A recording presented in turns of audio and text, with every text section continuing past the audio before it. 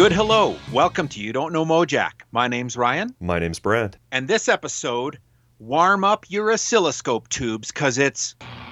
Greatly to be feared in the assembly of the saints, and to be held in reverence.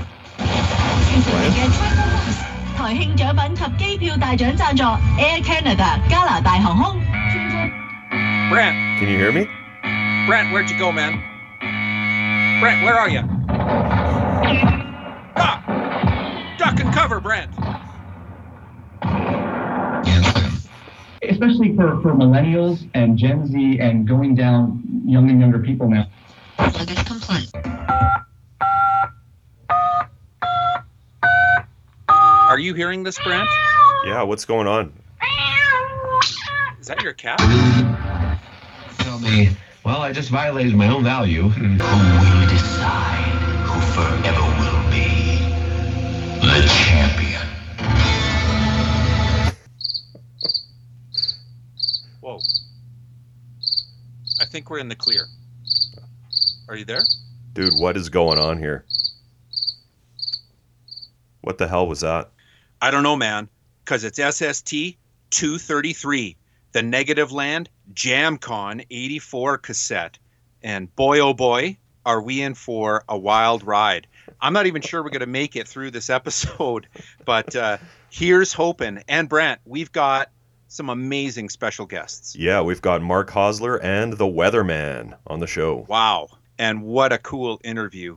Everyone is going to hear this for themselves, but, you know, we've had a bunch of really, really unique releases on the show, especially this year, I would say. Like, you know, releases that you don't typically expect from SST, right? Like if you're thinking about, you know, the so-called golden age of SST, you know, anti-folk, string quartets. We've done everything except this year. We did have Escape from Noise like 100 episodes ago, but wow, this is quite the episode. And is this our second last one of the year? Yeah, man. Oh, dude. This is like, what do you call this? Is this the prequel? This is the prequel to the last episode. I guess it is, yeah. Yeah. Or the second last episode. Yeah. Or the second last episode.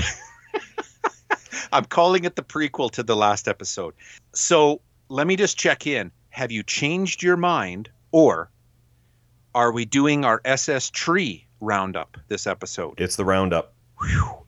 I was really worried that you were going to do the old switcho changeo on me again, but all right. So how do you want to do this? We're going to cover all of the releases from 2022 for artists on the SS Tree that at least we have caught track of. And there's no way we've caught all of them. Mm-hmm.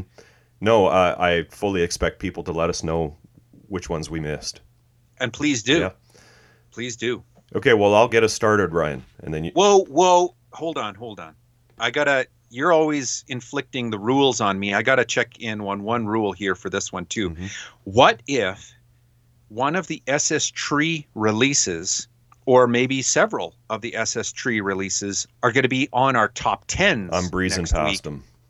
You're not going to talk about SS Tree releases that are on your top 10 next week. I'm going to breeze past them.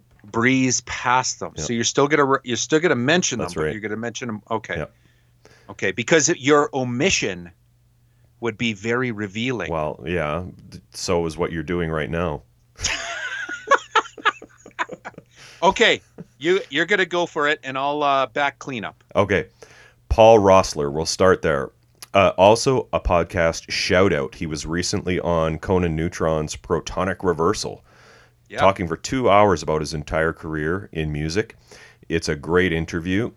He briefly touches on his new album, The Turning of the Bright World. I've said this before, but Paul is known as a sideman, but he deserves recognition as a songwriter and as a vocalist too. Piano is the primary instrument, of course, but this is great singer-songwriter stuff. Very lush production. It's, of course, on Kit and Robot, digital and CD. Yeah, and check out his Fluttering Blood Clots record with Greg Hurley as well that came out this year. Didn't know about that. And Greg Hurley passed away a couple weeks ago.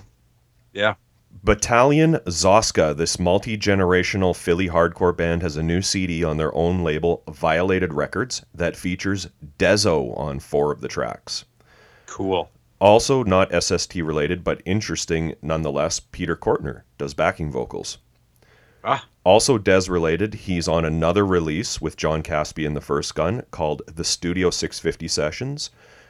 John's from New Jersey. Des has played with him on earlier records that we've talked about. There's a Bandcamp. This isn't on it, but there is an EP released this year called Raise 'Em High and Other Delights that features both Des and Jesse Malin of Degeneration.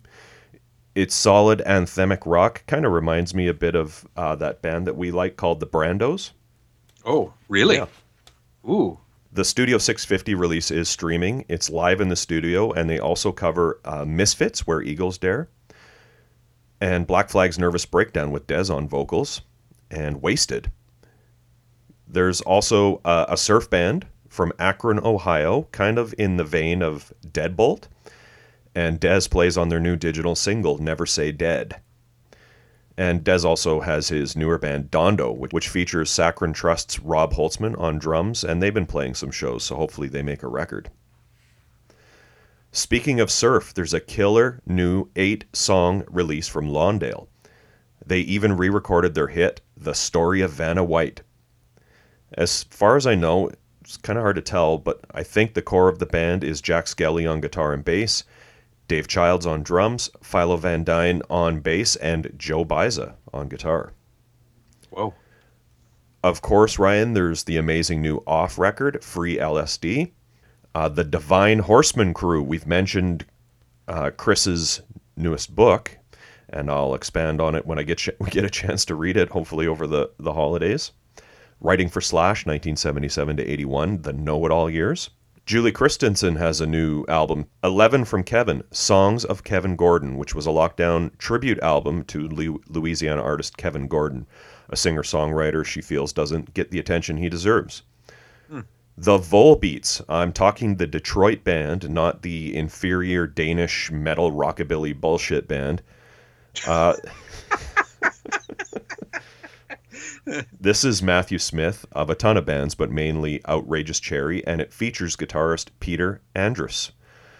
Oh, nice. New one is Lonesome Galaxy on Mad Bunny Records. They've kind of evolved from a rootsy thing to more of a 60s psych band, very similar to Outrageous Cherry, I would say, but it still has some twang to it. This is a killer record, and of course, Peter is just a phenomenal guitarist. Mm-hmm. Oxbow and Peter Brotzman, an eternal reminder of Not Today, live at Moores, double LP and CD on European label Trost. If you're looking for something wild, this is it. They do a 10-minute skronk fest of the SST Serenade in Red track.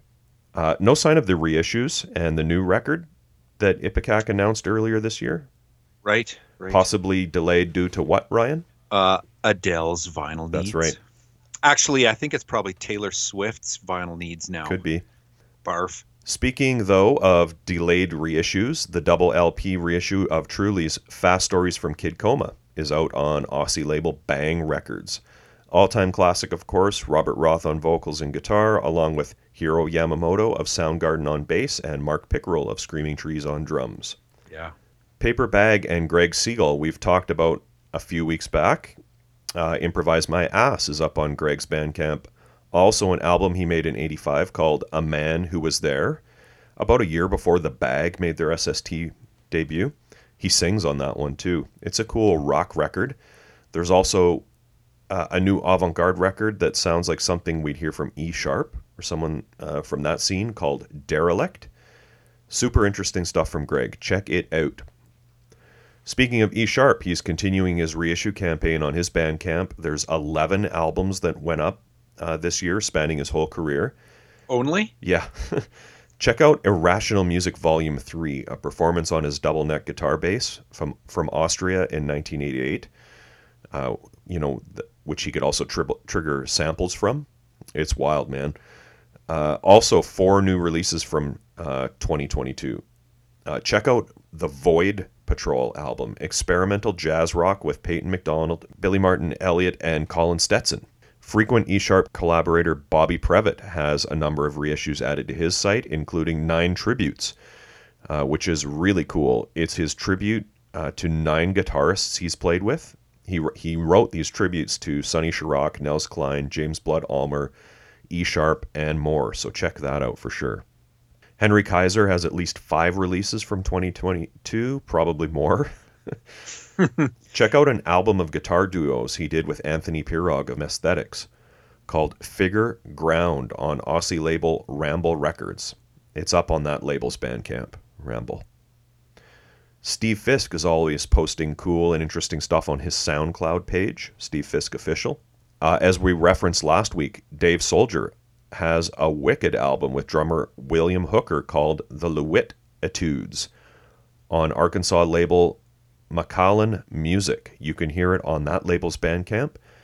Jazz tracks composed by Dave with sections kind of carved out for improvising, performed by a 9-piece ensemble. Desert rock supergroup Big Scenic Nowhere released their second album, The Long Morrow, on Heavy Psych Sounds. The SST connection is Bill Stinson, who played in Fast Gato with Ginn, and Scott Reynolds, 10 East with Mario Lally of Fast Gato. Ginn played in that too. The Perfect Rat, on and on and on. And Gary is in almost all of those projects as well. There's tons more, but you get the idea. Mario also did the artwork on Brant Bjork's excellent 2022 album, Buja Villan Suite, probably saying that wrong, on Heavy Psych Sounds. There's also a new stoner album that's called Totally on Heavy Psych. That's Brant Bjork, Nick Oliveri, and Ryan Gutt. Mario plays on a track and did the artwork for that. And Greg Hetson also plays on a track. And the liner notes credit Chuck Dukowski with Party March Inspiration. Not sure what that means. And then finally from this scene, Fatso Jetson themselves have a split LP on Ripple Music with a band called All Souls. The Fatso side is called Live at Total Annihilation Studios, recorded live in a studio of that name in LA. Cannot wait to get to Sort of Quartet and Fatso Jetson on the show. Yeah. I won't get too much into this, Ryan, because we talked about it all in recent episodes, but there's some Bad Brains reissues and the Michael and Kruma album, which features Doc and Daryl, along with Doc Knight and William Banks of HR's band. HR has been playing lots of shows, releasing the odd digital single, including a track called Easy from a forthcoming album. He has this merch deal with Trust Records, and if you were on the ball enough to be one of the first 100 people to order a shirt from Trust, there was a 100 limited edition HR CDs, apparently a comp with an unreleased track called Positive Vibrations. Yep. Couldn't find a track listing to save my life, so I'm not sure what else is on there. We do get into some Negativland news at the end of the interview, so I'll leave that for Mark to lay down. But they have some new stuff. Sonic Youth. Steve was putting up a ton of stuff on their Bandcamp the past few years. He kind of chilled out on that a little bit in 2022. There's 2 releases, Live in Kyiv, a set from '89 that was put up, and it's a benefit for the World Central Kitchen to send relief to Ukraine. Every song but one is from Daydream Nation. Was really hoping we'd be able to buy or stream Lance Bang's 30 Years of Daydream Nation film this year. Like, what's up with these documentaries and stuff that make limited runs in theaters and then don't come out for like 5 years? I don't know. I've got the same beef, man. There's like 5 on my list that I keep checking, like once a month. Is it out yet? Is it out yet? Yeah. Also up on their Bandcamp and issued on CD and LP also, which is cool, is the In Out In Rarities Comp from the 2000 to 2010 era of Sonic Youth. Thurston has a project called Educated Guess, and they released an EP called Volume 2 on 577 Records. You can hear one of the 2 tracks on the label's Bandcamp. It's kind of avant-garde improvised jazz. Erica Dawn Lyle of Bikini Kill, and this artist that I'm not super familiar with, named Vice Cooler, released an album called Land Trust, Benefit for Northeast Farmers of Color Land Trust. And there's a bunch of guests on it, such as Alice Bagg, Kelly Deal, Kathleen Hanna, and also Kim Gordon and Mike Watt. And there's a video for the track with Kim, and it's really cool. Classic Kim Gordon vocal. Steve Shelley is the drummer for Bush Tetras, replacing Depop, who passed away in October of last year. So hopefully something coming soon from Bush Tetras. And he also released just as this episode is coming out, a physical copy of the Wild Rats album he made with Thurston, Watt, Mark Arm, etc. You can find that on the Wild Rats Bandcamp page. Lee Ronaldo played on a few tracks by this newer psychedelic world music group called Alcazar. It's cool if you're into Goat or something like that. You'd really dig it. Fela Kuti maybe. Biafra is on it too. Thomas Bellier of Spindrift is in the band, so I'm assuming that's kind of the connection there. Dave Markey and Phil Newman, their pre-Painted Willie hardcore band Sin 34, reissued their 1983 debut LP Do You Feel Safe on Puke and Vomit / Smoke 7 Records. The Treacherous Jaywalkers Fun Tape is up on their Bandcamp, and it rules. There's also an EP on the Spain Bandcamp. That's Josh's post-TJ group. The EP is called World of Blue. These are pre-Blue Moods tracks. That's their 95 debut. And also a vinyl release of that available on Shimmy Disc. The tracks were actually mixed and mastered by Kramer from Shimmy Disc. Saving the best two for last here for me of kind of the tree stuff. I have some cleanup here, but after these two, the Meat Puppets live Manchester 2019 on DC Jam Records. It rules. Great jammed out psychedelic versions of classic Pups with the expanded lineup. The LP is a picture disc also. And saved one of the best for last, and that's the long-awaited Ultra Bomb album, Time to Burn. We haven't talked about this record yet, Ryan, but have you heard it? We've mentioned it on the show. I have not heard it. Mine is in the mail. Yeah. I ordered it, so I haven't listened to it yet. It could have maybe made my top 10, but I haven't heard it yet. Just wait till you hear it. Also on DC Jam, that's the supergroup of Finn McConnell of the Mahones, Jamie Oliver of UK Subs and a bunch of other bands, and Greg Norton. Yeah. It kicks so much ass, Ryan. Greg even sings on a bitchin' cover of Sonic Reducer.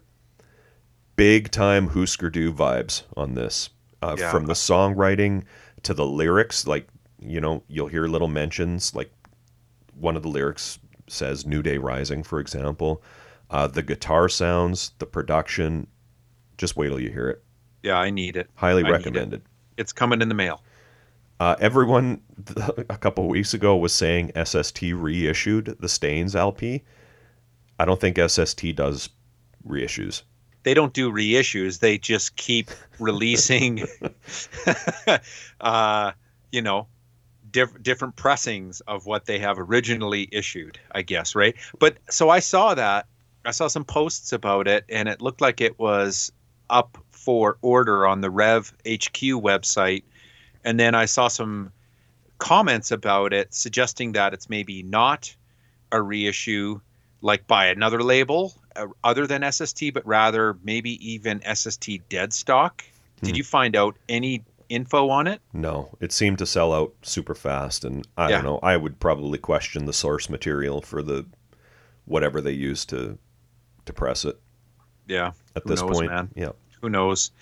Okay, just a few quick cleanup items here. This is SST adjacent stuff, like Cruise Records. Oh. Martin Beasy has a new album, Feral Myths, up on his Bandcamp. Craig Ibarra's band Rig played some shows this year.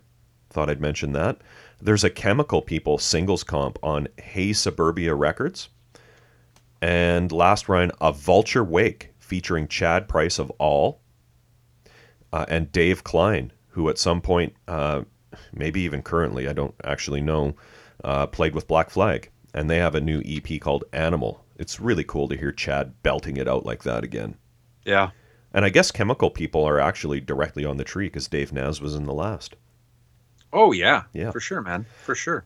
A few covers I'll mention, Ryan. There's probably way more, but these are just the ones that were on my radar. Pink Mountaintops opened their newest album, Peacock Pools, with a stellar cover of Nervous Breakdown. We mentioned this earlier in the year, but Mark Stewart of the pop group has a new album called Verses, and he and Watt cover Grant Hart's All of My Senses. This great Boston goth punk band called Final Gasp cover The Girl Who Lives on Heaven Hill on their new single. That would be cool to hear as good. A goth treatment. That'd be good. Here's a really good one, and this is a recommend for you too, Ryan. Baltimore melodic hardcore band Praise have an excellent album on Revelation called All in a Dream. You would love it, Ryan, I think. I heard about them on the Where It Went podcast, and they cover Keep Hanging on their album, and it's a really good cover. Nice. And we mentioned this a few weeks back, but the Nils have a new EP called Five Roses, and they cover Pink Turns to Blue. Mm. So that's like, I don't know, what, 4 Husker Du covers? Yeah. Awesome to have the Nils cover Husker because the Nils influenced Husker. Yeah. What did you pick out, Ryan? All right, so here's a few more. Lou Barlow and Company released a single on Joyful Noise, Only Fading and Sacrifice. The Circlons, When Only the Music is Pretty. This is out on Poison Summer, and of course has Tom Hofer and Kel Johansson and John Tally Jones among the ranks on that band. The Dinosaur Jr. 7200 Seconds 12-inch was finally released on Cherry Red. Not a reissue. That's a brand new release of an old live recording, but it's killer. Gary Lee Conner released an album, so far digital only, called Truth Eater. You can pick that up on Bandcamp. It's cool. It's just classic Gary Lee. Dumb Numbers and the Melvins put out a saw blade shaped LP on Joyful Noise called Broken Pipe. Dumb Numbers has kind of a rotating lineup and has had Lou Barlow and Murph in the band for some incarnations. They're not on this one, but still worth mentioning for, absolute completeness. Tom Hofer himself put out a release called Moving, Stumbling, Drinking, Loving. Tom, of course, from Leaving Trains. This is a 4-song EP. And Tom was also in, Danny and the Doorknobs, Trotsky Ice Pick. Folk Implosion, back at it. Very cool. Can't wait to get this EP in the mail. I think it's going to arrive next week, hopefully. It's a 12-inch on Inundation Records called Feel It If You Feel It. Roger Miller from Mission of Burma put out 8 dream interpretations for solo electric guitar ensemble. That's on Cuneiform Records. That's a wild ride. Speaking of Burma, Mini Beast. They released their On Ice record on Presco Recordings. Check that one out. Here's a little bit more Jay Mascis out on Outer Battery. Heavy Blanket released their Crushed Flexi 7-inch as a prequel to their LP next year, Brent. Prequel. Bob Mould released a 3-track digital EP called Ocean. You mentioned Josh Hayden a while back. Well, Josh's sister Rachel is out on a Petrified Max EP that was just released like a few days ago called Cool Silver Moon. 130 CDs, limited edition, but you can, of course, pick it up digitally. And then, of course, Petrified Max also released their Everything's Beautiful Now CD on Poison Summer Records earlier this year.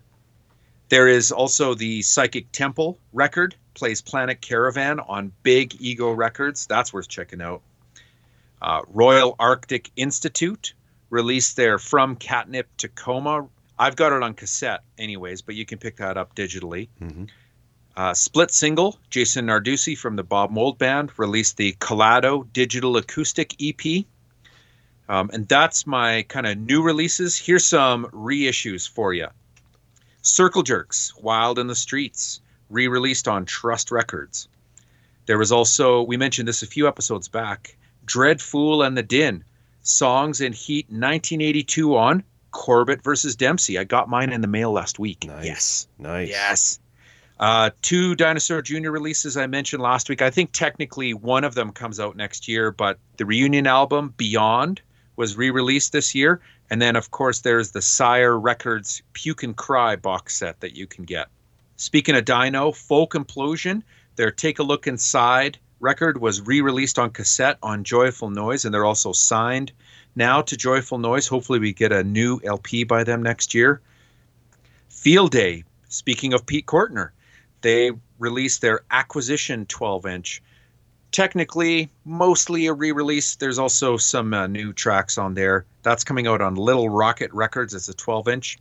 Narrow Adventure. This is out on Space Case Records. This collects all their recordings from 81 to 83 on LP. Space Case, of course, the same label that put out that wicked Urinals book recently. This is Christy and Kelly from Wednesday Week, and then Cal Johansson. Also, Isotope 217 or 217, The Unstable Molecule, came out on Thrill Jockey. That's Dan Bitney from the Tar Babies. Right. Re-released. And then 3 comps, all out on Radiation. It's funny you mentioned that Chemical People singles comp. I thought that came out on Radiation too. Maybe not. I'll have to check. I've got an old CD of that. I don't know if I'll pick it up on vinyl. But anyways, The Life is Ugly, so why not kill yourself? Life is Beautiful, so why not eat health food? And Life is Boring, so why not steal this record comps? Those were all re-released on Radiation this year. And then finally, Brent, I don't know who's on first, but What's on base? yeah, man. Here comes some more Mike Watt releases. All 3 of these out on Chris Schlarb's Big Ego Records. Man, I've just been digging the releases on that label more than ever this year. I mentioned most of these just a few weeks ago, too. The Mike Baguetta, Jim Keltner, Mike Watt, Every When We Go LP was released this year. And then 2 Psychic Temple records, in addition to the one I just mentioned, Plays Planet Caravan. The Plays Music for Bus Stops was reissued by Big Ego.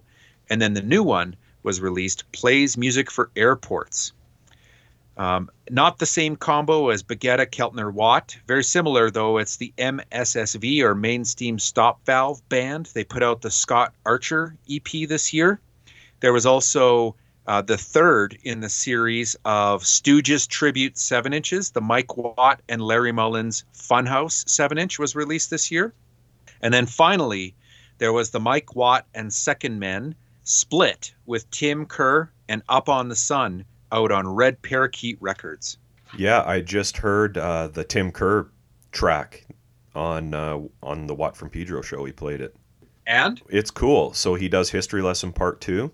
And, the part, he got a whole bunch of other people to be on it, like other musicians, saying things like, punk rock changed our lives. And, the part where it goes, where it mentions John Doe.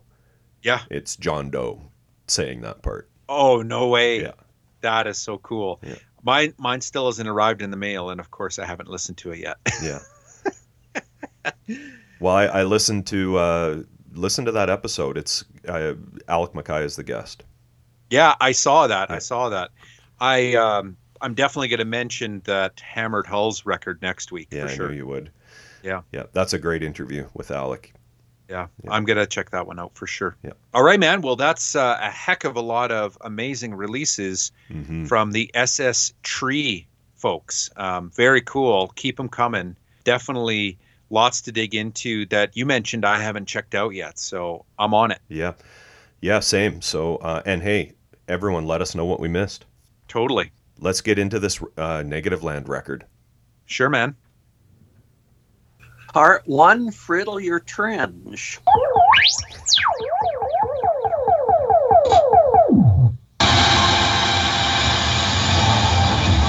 Encore un meilleur service au téléphone. Le ministre de la Santé du Québec, Christian Dubé, qui appelait en... Are we getting jammed again? 1度，星期四天晴間中有雲，最高5度，最低0度。 Are you there, Brent? You're just guessing, Andy. I get the question, what is the only animal that mates while going 80 miles an hour? Interest in one another, and having to go through it firsthand and kind of experience great in terms of just the dictatorialship over our relationships, which wasn't even dating, just friends who like each other.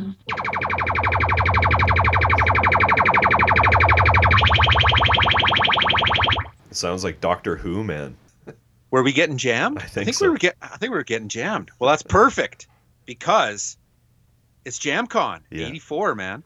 Let's do it. I love Negativland. I probably don't know as much about them as you do, but man, I just really, really dug listening to this record today because I love the subversive, creative nature of this and just the idea about making something out and getting the public to participate in an artistic statement like that. I just love it. So Why don't you spiel it for us? I got some questions for you though too when you're ramping up to the interview. Okay.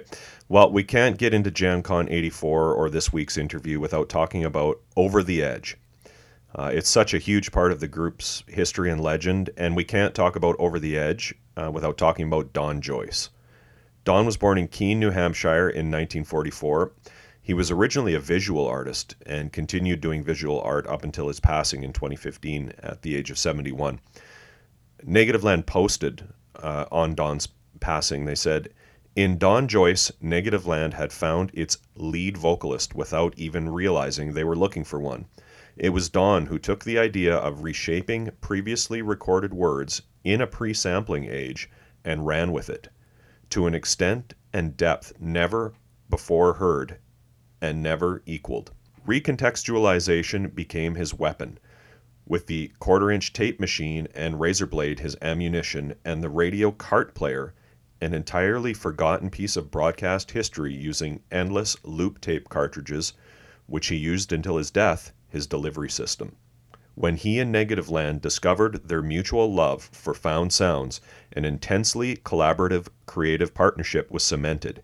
It continued non-stop for the ensuing decades, with Don endlessly scanning the airwaves of radio and television along with his massive LP collection for material, day by day, week by week. So Don founded the Over the Edge radio show in 1981 on KPFA in Berkeley, California. He and his collaborators in Negativland would create direct reference collages, manipulating and mixing both found and original sounds to produce a new kind of audio animal.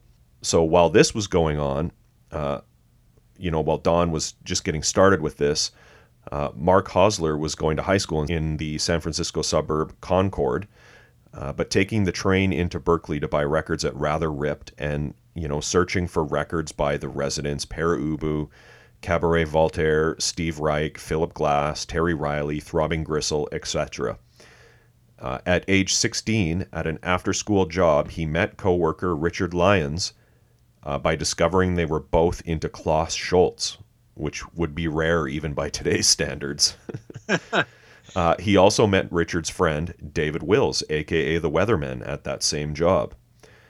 David was already making tape loops and had built his Booper, a homemade electronic noise-making device built out of clock radio amplifiers with various resistors and capacitors attached to knobs and switches, which he used to modulate feedback. While Mark and Richard were still in high school, they formed their Sealand label and started releasing records as Negativland. It was future Negativland associate Ian Allen who introduced them to Don Joyce.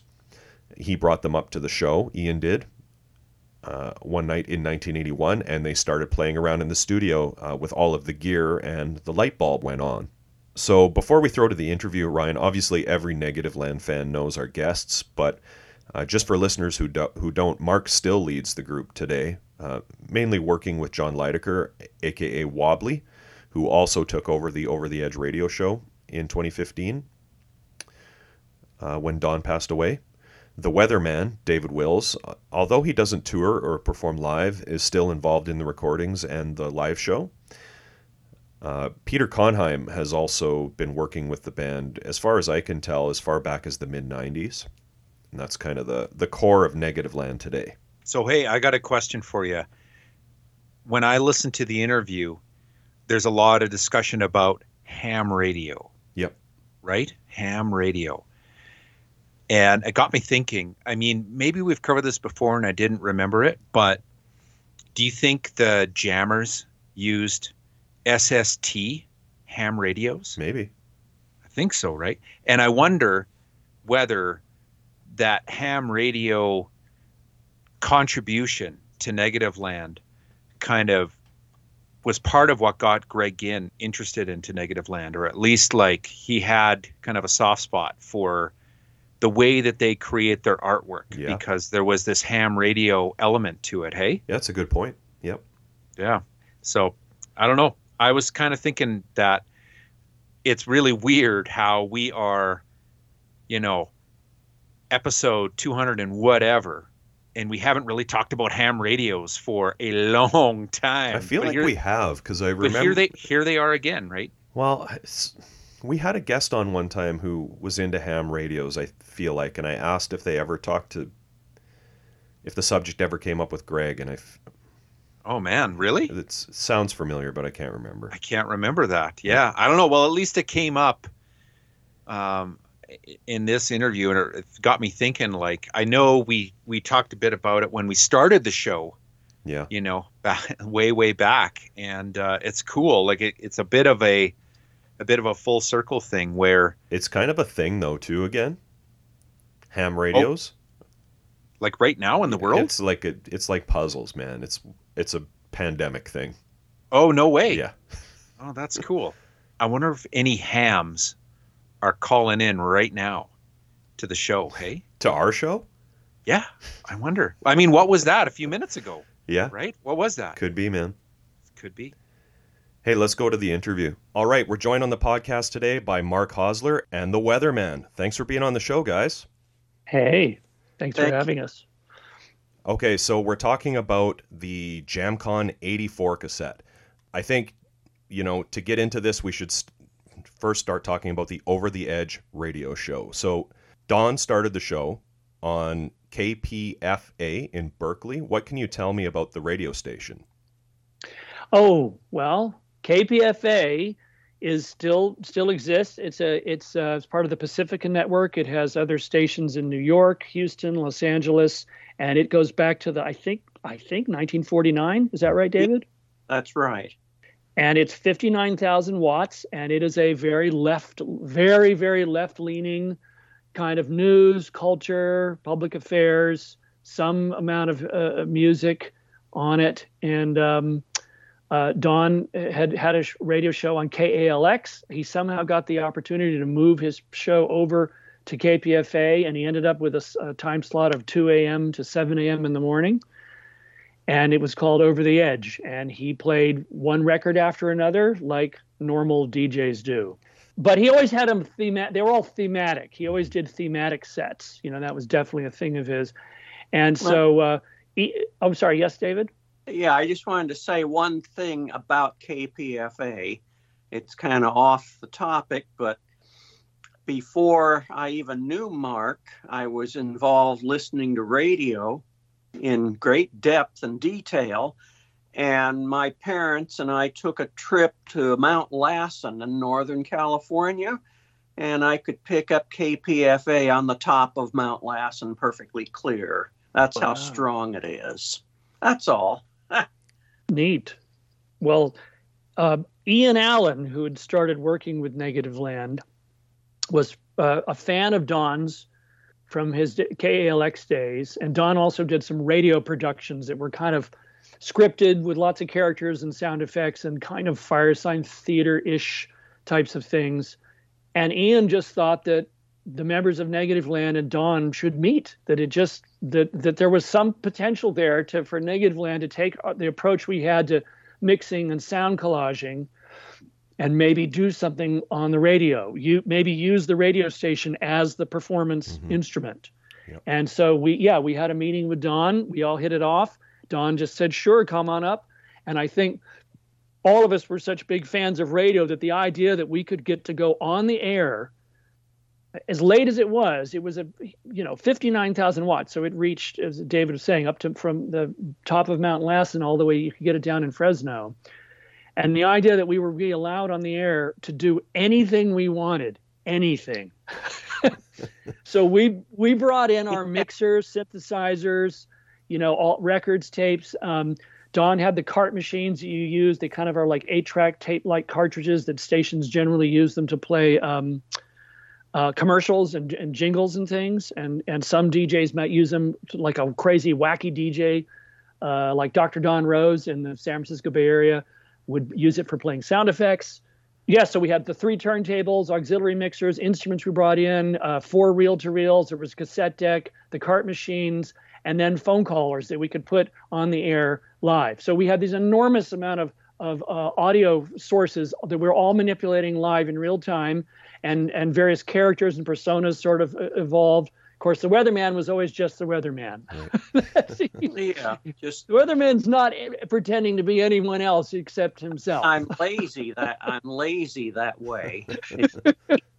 And what Don, said years later, which I didn't realize, was that, as soon as we started playing 3 records it was instantly obvious to our brains, like, oh yeah, let's play 3 records at once on the air and turn them all by hand, and just our sort of our instinctive approach to how to use the studio apparently actually kind of blew Don's mind, and he realized, and Don's the one person in our group who had a real, and I should mention Don Joyce, who we're talking about in the group, is now deceased. He died about 7 years ago, and he passed along over the edge to Negativland member John Leidecker, who still is doing the show. So the show still exists. It still goes on.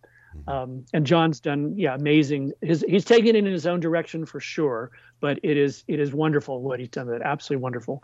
But apparently Don has a real background in painting and sculpture, and he's the one person in our group who's kind of trained in the arts officially. Had a couple of master's degrees in the arts, and he just was like, this is it. This is what I want to do in my life. Yeah.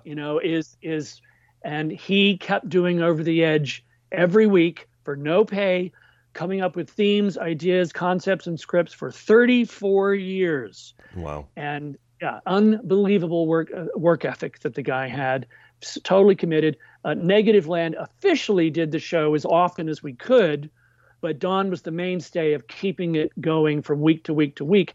And of course, as we started doing the show, at first it was just crazy random sound collage mixing, but very quickly, I think within a month or two of the show, what do you remember, David? We started having concepts, characters, like themes, and we realized if you came to the show, if you had a theme, even though you were improvising it all on the air, if you had a theme, you'd written some little scripted bits, you had records and ideas and voice tapes and cut-ups from TV, talk radio, movies, all connected to the theme, that when you mix them all together, if you were improvising and listening well, that it all came together and sounded like it was much more planned out than it actually was. I kind of like the early stuff when it was more disorganized. Yeah. The sometimes I think the putting a theme as something to guide you caused me to back off a little bit. I just liked it like a free-for-all. Yeah. The one thing I really liked about the turntables, for example, I think they had continuously variable speed from like 26 or 29 RPM through 86 RPM. And you can just go back and forth with it, have all 3 of them going, and we were all adjusting the speed, that sort of thing. A lot of, almost like mayhem, I guess would be a good word to describe it. Well, I hear it even in Jamcon 94, but the earliest recordings, which now we've found, we have some of them saved and we've released some things from them, but also we've actually found people who were recording these shows at home on cassette. And so the Over the Edge, there's 34 years of Over the Edge are up on the Internet Archives. 4,000 hours of a radio show are up there for free to listen to. And so, and when, in fact, when we announced it, we gave it a catalog number and we said it's our new record. We said this is our new release. It's 4,000 hours long, But I agree, and I think John agrees too, that the early days they are rough. They're very rough, but there is an energy to them because there's an enthusiasm and excitement and a raw, chaotic energy because of, as David said, it's kind of mayhem. And I just remember calling those turntables educational turntables. I remember that got Charles Amirkhani and all upset, and he slapped me in the butt over that, just for fun. Yep. Charles Amirkhani was the music director of KPFA, and he had a real history as an avant-garde composer. And so what we were doing was so sort of, I'm making quote signs here, wrong for what was supposed to be radio. Even for KPFA was pretty it was politically very, very, very progressive and liberal, but aesthetically and artistically, no, it was not. So what we were doing, Charles Armacanian really was sort of our champion there. I mean, he's an unsung hero in the Over the Edge history, because he stood up for us. When people were like saying, what the hell is this? What is this crazy, noisy shit going on every year? And back then, of course, there was foul language on the show, all kinds of stuff. Yeah. And he stood up for it. Yeah. Well, I was going to ask about content, like standing up for the process, I think is more what you mean, and allowing you to use the studio as to create these pieces. But Negativland does have a history of controversy around some of the content that you've used. Was that ever a factor? I'm sure it was on the radio show. Well, the two things, and David can tell me if he remembers, but more accurately, but in the early days, one, we were on at 2 a.m., and then eventually within a few years, we moved to being on at midnight. So I think night. Midnight to, what is it, 6 a.m.? No, it was midnight to 3 a.m., and then some shows were midnight to 5 a.m. But yeah, it moved from being a 2 a.m. The original was Sunday night, Monday morning, 2 a.m. to 7 a.m. Yes, which was brutal to do, but I was young and we could do it. But back then, KPFA didn't care, and the FCC had not clamped down on community radio stations as they did later. So there's an era of Over the Edge where if we're playing tapes with foul language, or if callers are using obscenities, it was fine. And you hear that in the Pastor Dick Muriel's Purse Fund Over the Edge show, this one, Jamcon 84. Yeah, it was very, Weatherman's Dumb Stupid Come Out line. All of those things had obscenities. But then I think by maybe the late 80s, do you remember, David, when it changed? It changed more when they had to put in the delay. That 7-second delay spoiled everything. Don could no longer say when your phone stops ringing, you're on the air. The delay just messed everything up. Yeah, well, I think that might have been starting in the 90s. It was probably a little later. Yeah, no, there was a good many years where one of the fun things we could do was if you called, when we put you on the air, we could have you through effects. You were live on the air in real time, and we could play tapes of you. You could interact with what we were doing. We would interact with what you were doing. And we ended up, the listenership definitely learned that, when I'm calling, I can add into what they're doing, and they'll respond to what I'm adding to their mix. Mm-hmm.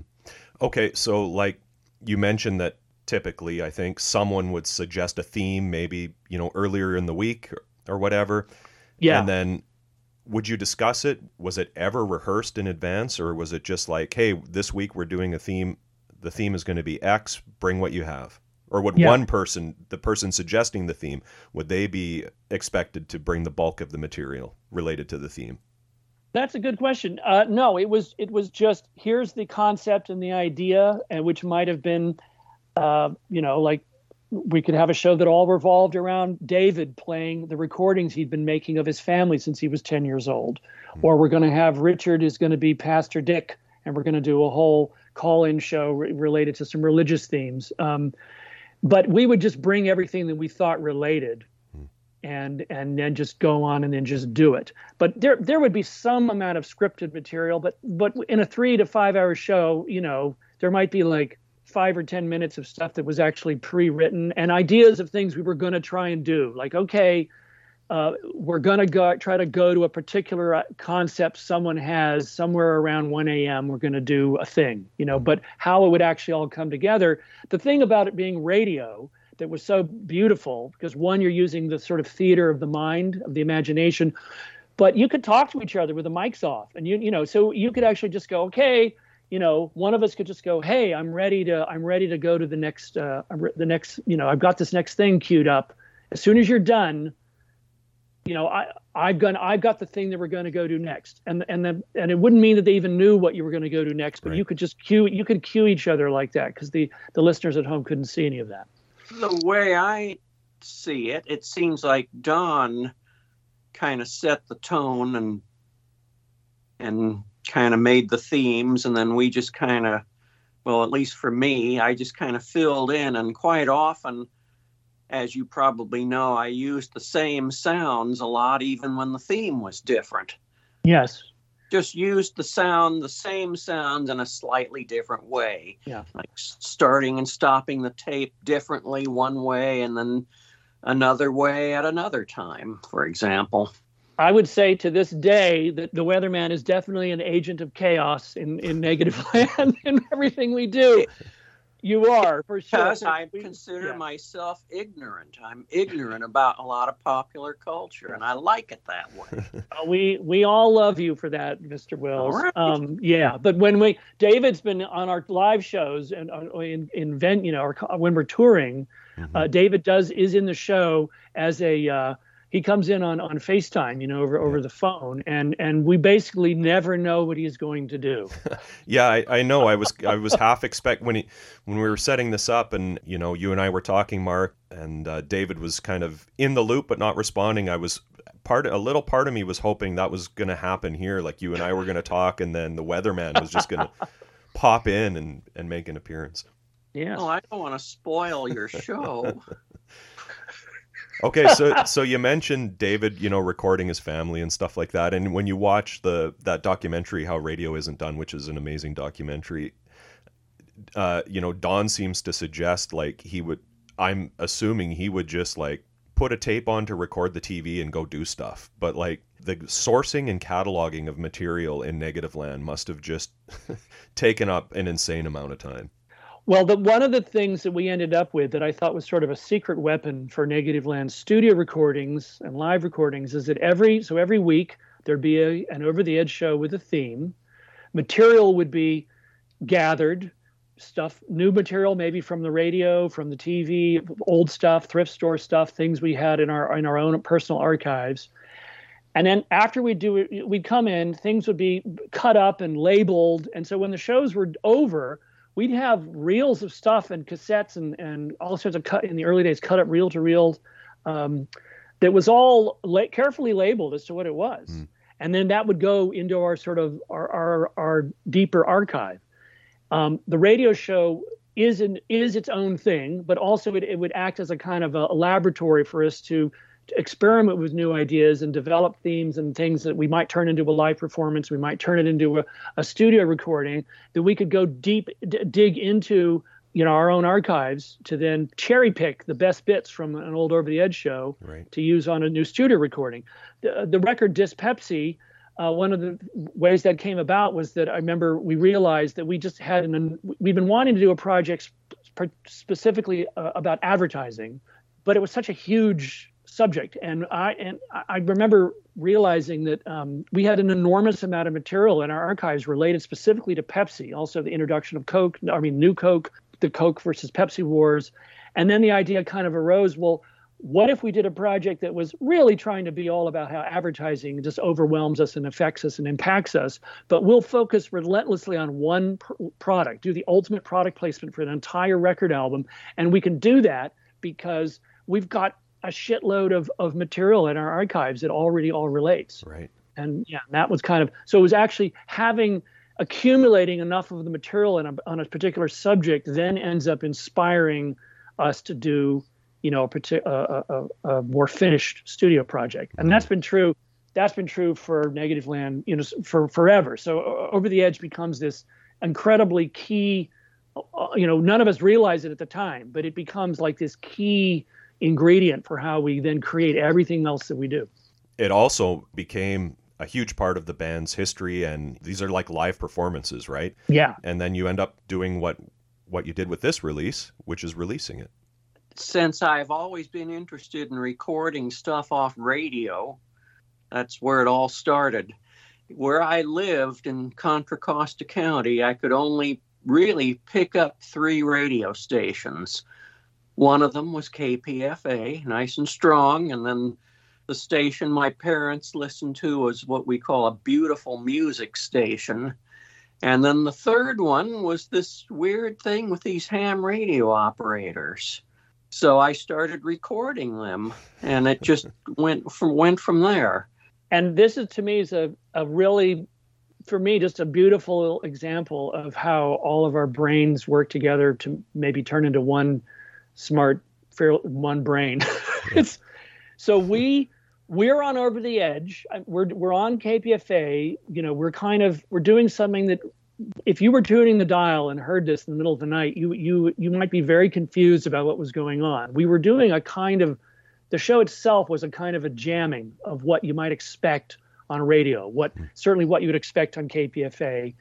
And so I remember that Ian, David was playing some of the ham radio jammer tapes on Over the Edge. Ian was inspired by that to take it and run with it as more sort of a metaphor for what we were doing as Negativland in our approach to trying to create music, performances, records, radio. And so the record we put out in 1983, which is called A Big 10A Place, which heavily features David on side 2 telling the story of 180 in the letter G. That is the first time the jammers show up in our recorded work. And in fact, the inner sleeve of the vinyl version when it came out is hand embossed with a little phrase that Ian came up with. It says, "A jammer can." And I remember we just had this idea of wanting to promote this idea of jamming, like not literally just going on ham radio and just saying stupid juvenile swear words and things, but as a metaphor as an analogy for, how we should interact more with the world. Right, that the world needs to be interrupted, jammed, people's perspectives need to be altered, shifted, changed.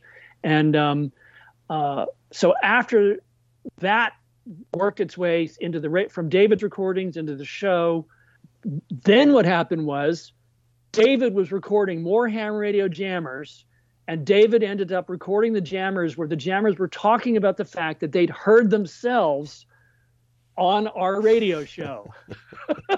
Do you remember, David, like when that happened?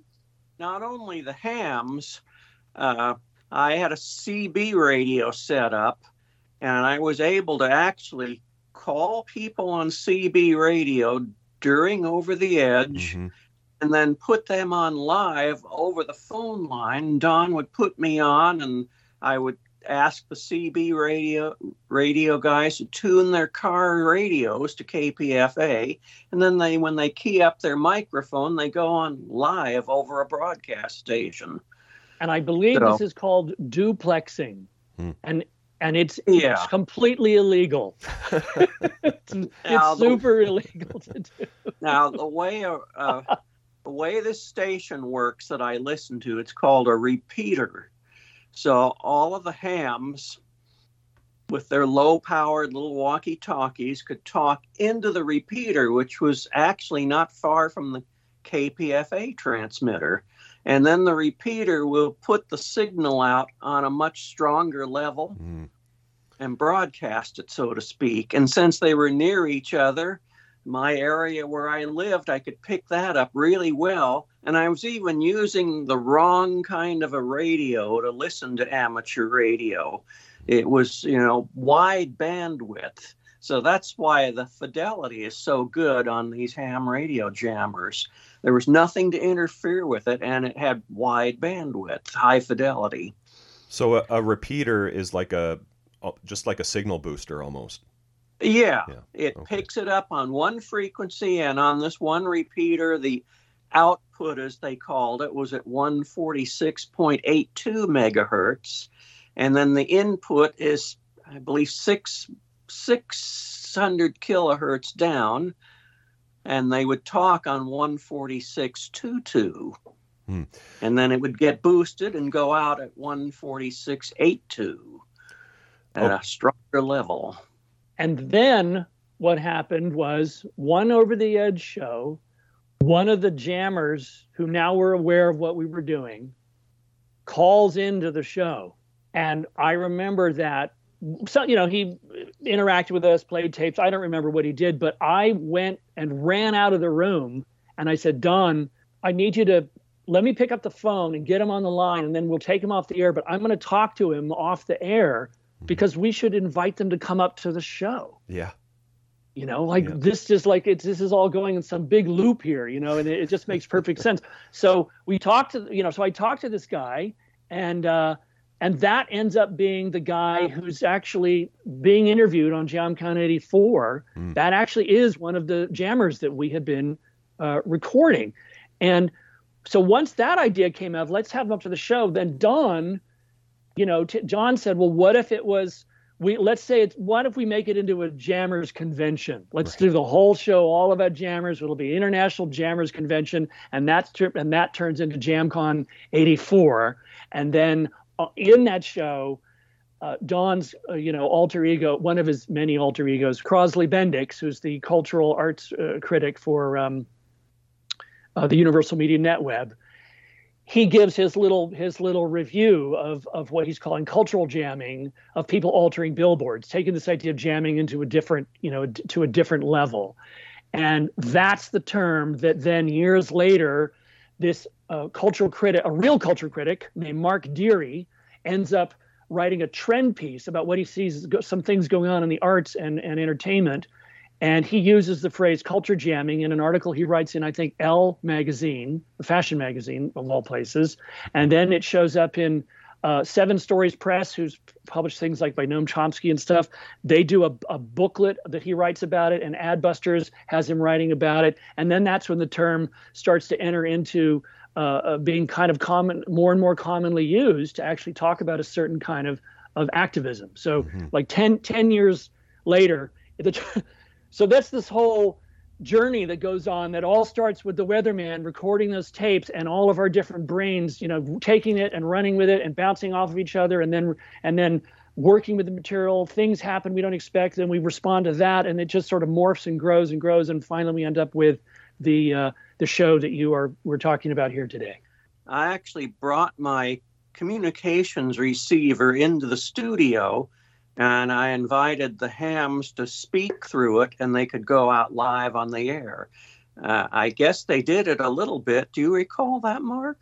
Yeah, you hear a little bit of it actually in Jamcon 84. You do hear a little bit of it actually live happening. You can hear him give out. Somebody gives out the whatever the call numbers or letters to call into. That was when they moved to a different repeater. It was a different frequency. And there was some confusion about what frequency they should talk on. But it finally worked a little bit because no delay, I can't stress that enough. The no delay is what made everything work with all this stuff. David, I'm wondering, can you explain to me what actually a jammer is? What did they do? What was the concept behind radio jamming?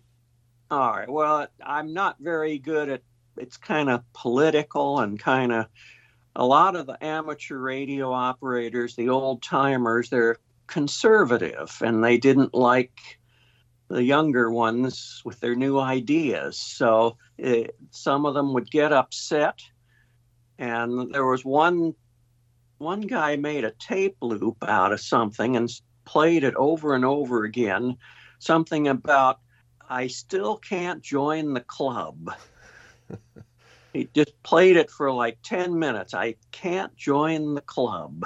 And the club is these old guys, that I don't know. I just really can't say too much about it because I'm just dumb about that.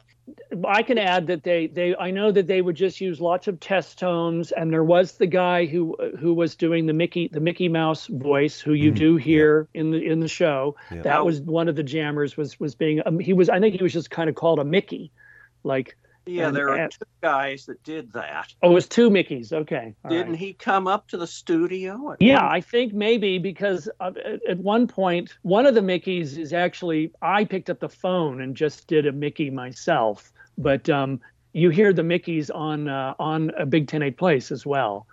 Those were some of the jammers. But again, what interested us about it was that, the recordings are fun and funny. They're great. They're just, for Negativland, they're like fantastic found sounds to use in things. But then they do work, you can use them in ways that they certainly didn't intend when they were making those tapes. But a lot of test tones, right? They would play, David, right? On their little radios, which are referred to as handy talkies, there was a touch tone pad, like on a tone phone. And to use that properly, it would access different things in the repeater if you'd hit certain buttons. But they just play them randomly or even try to play music on them and use that as jamming. So they're trying to mess with ham radio enthusiasts. Right. The conservative guys, and then the new people are more, I guess, free thinkers, so to speak. I don't really have much of an opinion on that. I just like the idea that I can record it. Right. That's what I did. Okay, so the centerpiece of kind of the first track, I guess, like when I'm thinking about these tracks, just for our listeners, I'm referencing the CD version of Jamcon 84, or of Over the Edge Volume 1. Because the cassette, it originally came out on Sealand and then SST on cassette, and it's just kind of one long piece. But the kind of centerpiece of the first part of it is this Ted Wright interview with W6DR. What's that all about? That's the guy we invited up to the show. Okay. Yeah. And Ted Wright was somehow is another pseudonym for another guy who, I guess, he did some jamming as well. So those Ted Wright and the other guy who's up there, is he credited? Because it's Kent Hastings and Gary Kerr, but they were some of the actual real jammers that we ended up getting into the studio from talking to them off the air. Later on, we get into what you, I believe, refer to as receptacle programming. I guess that starts pretty early on, but some of it is like, there's a woman who phones in that says, "This is mind jamming." I just heard that last night. Was she one of the people that was complaining about Over the Edge? It sounded like she was kind of upset that we were on doing that. Yes, but David, I was just reminded when I listened to it, because I haven't listened to this, in 20 years or something. The tapes of the woman talking about mind jamming, that's actually Don jamming everyone else who's there in the studio, because that woman is pre-recorded. That's from a different Over the Edge show that happened months earlier.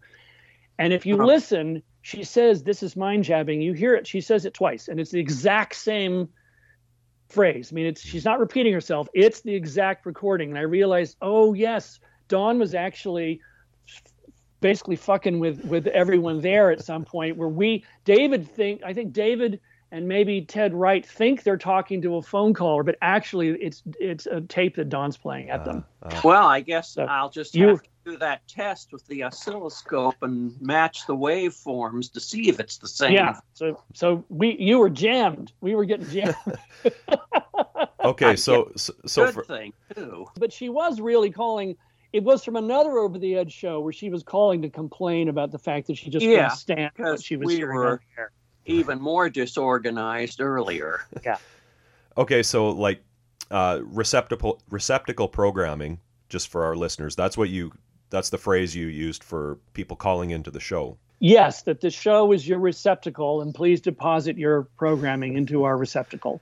That's the idea. Okay. So like, given the hours that the show was on the air, did you get a lot of calls? Well, once it moved to midnight, 2 a.m. to 7 a.m. is kind of a tough slot for people to hear what you're doing. But midnight to 3 a.m. for a show like what Over the Edge is, I think it's a perfect time. Perfect. Yep. And so I think that by the time we were doing Jamcon 84, we were on at midnight.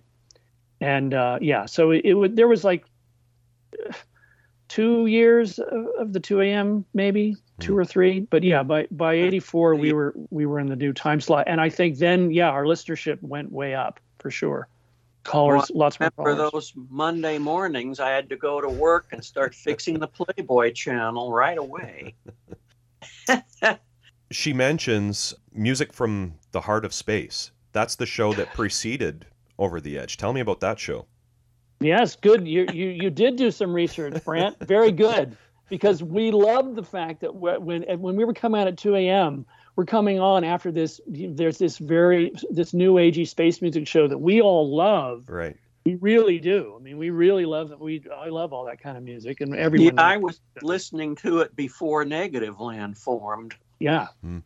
Well, they hated the people who did that show hated the fact that we came on after them. I can even remember a show where he warned his listeners to turn their radios off, because if they're all chilled out and relaxed by 2 a.m. from the mellow, the droney, new agey space music, you don't want to hear what's coming up next. Here's these freaks dragging in boxes of carts and synthesizers and don't forget the time when they had a fight on the air. Oh yes, one of the time the couple who did the show, who, what did they call themselves? Timotheo and Anna Mystique. Timotheo and Anna Mystique. No, it was Anna Mystique. Anna Mystique. He brought in his own. Again, this is early '80s. He brought in his own. I think it was an early digital reverb, which would have been very expensive at the time. Yeah. And he used it to make his voice sound all spacious and to fit the vibe. And so he did a mic break, and they forgot to turn the mics down. We were in the hall bringing in all of our gear, and we could hear them live over the air. They were having an argument. They were really pissed off at each other. Clearly their relationship was not in a good place. And we, of course, didn't tell them that they were going out live of the air. We just said, this is amazing. This is fantastic. Just scrambling to record it, probably. Yeah. Don't say a thing. Don't say a thing. Yeah. Yes. There's a show that we did where back in the 2 a.m. to 7 a.m. days, where when we came in at 7 a.m. and we had to get all our gear, when we finished up at 7 a.m. and we were pulling all of our gear out, and the other guy came in to do basically a really nice morning show. What's his name? Denny Smithson, I think was his name. Yeah. And so we were recording our shows. You call this air checks. You're recording your show. And one of the times when he came onto the air live, we'd left something set wrong. So he couldn't hear himself in his own headphones. So he comes on the air, and we ended up with a recording of him coming on the air and being all confused because he couldn't hear himself and he didn't know what was going on. And then we came in and we said, we're sorry. We threw a few switches and we fixed it. So we ended up with a recording of this. So then months later, we did a show where at 6:45 in the morning, we pretended that it was 7 a.m. And so Denny Smithson was coming in, and we just turned all the microphones up, and we signed off the show, did our sign off and everything. And we just turned all the microphones on, and we're just unplugging our gear. Denny comes in, we're talking to Denny. He thinks that he's just not hearing what's going out over the air because of however we have things set. But actually it's him. It's us going out over the air, just talking, unplugging, coiling our cables, loading in and what we played was the recording of him being confused and not knowing what was going on in the air. And that's what we played kind of when we went into the transition into the next 10, 15 minutes of him being in the room. And then at the real 7 a.m., he comes on the air, and he never knew what we'd done. You never told him before you left. No. That's genius. Because that would be mean. No, we don't need to. We just were trying to make. It was kind of like anything for good radio, including what we really realized was when things are failing. I mean, some of the funniest shows are. There's a show, the Turkey Bowl show, that Richard had scripted, where it was supposed to be a bowling. It was a bowling live on the radio.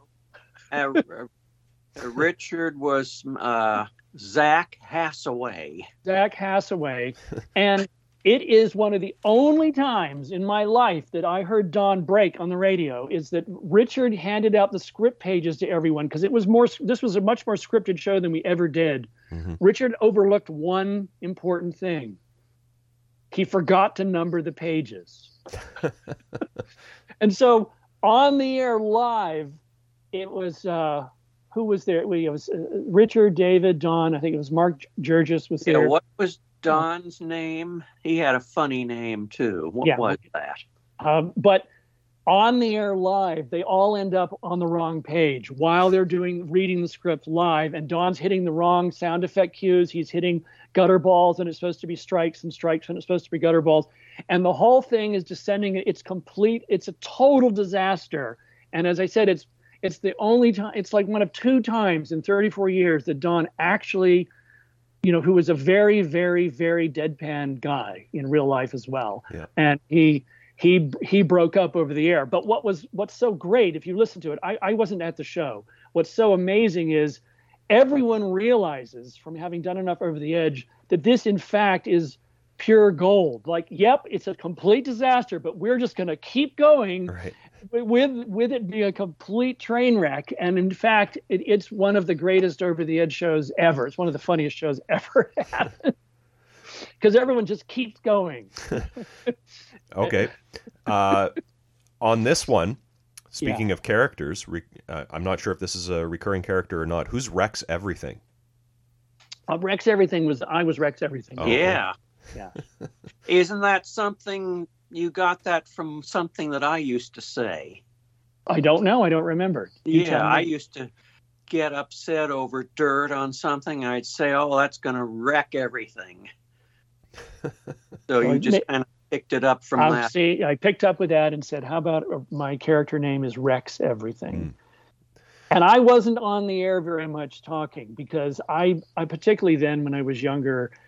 I mean, I was when I could do all the mixing and sound collage and all that stuff just fine. But when I had to go on the air and improvise and be clever or funny, it was not my forte. And I would panic. Don, was amazing on the air. He could just roll with absolutely anything happening and stay in character and improvise. He was always brilliant at that. And then David, of course, also was amazing at rolling with absolutely anything that happened just by, him just being who he is. If I knew if I could make you hold your head, I must be doing something right. Yes. Well, there's a part here, David, where it sounds like you're having a conversation with yourself. Both you're talking live on the air, but then you're playing yourself. Do I have that right? Don playing myself. Okay. I don't think I'd be smart enough to do that. Yes, Don certainly liked playing tapes of David talking to confuse David and then see what would happen. Because again, this would all make for good radio. Confusion and failure make for great Over the Edge Negativland radio. Definitely. Yes, absolutely. Okay, what's this stuff with this C. Elliott Friday? Explain that piece to me. David, you want to take a try, or want me? I could certainly go for it. That's a name that Don made up.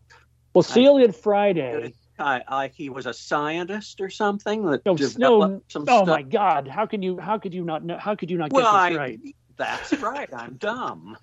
I'm not going to deny that. That's right. You're dumb. Well, C. Elliott Friday. Okay, so Over the Edge is not on KPFA. It's part of the Universal Media Network, the UMN. Yeah. It's an alternative network that we created that we're broadcasting on, and it was founded by C. Elliott Friday. And over the years of doing Over the Edge, C. Elliott Friday, there's more and more mythology kind of gets created about him.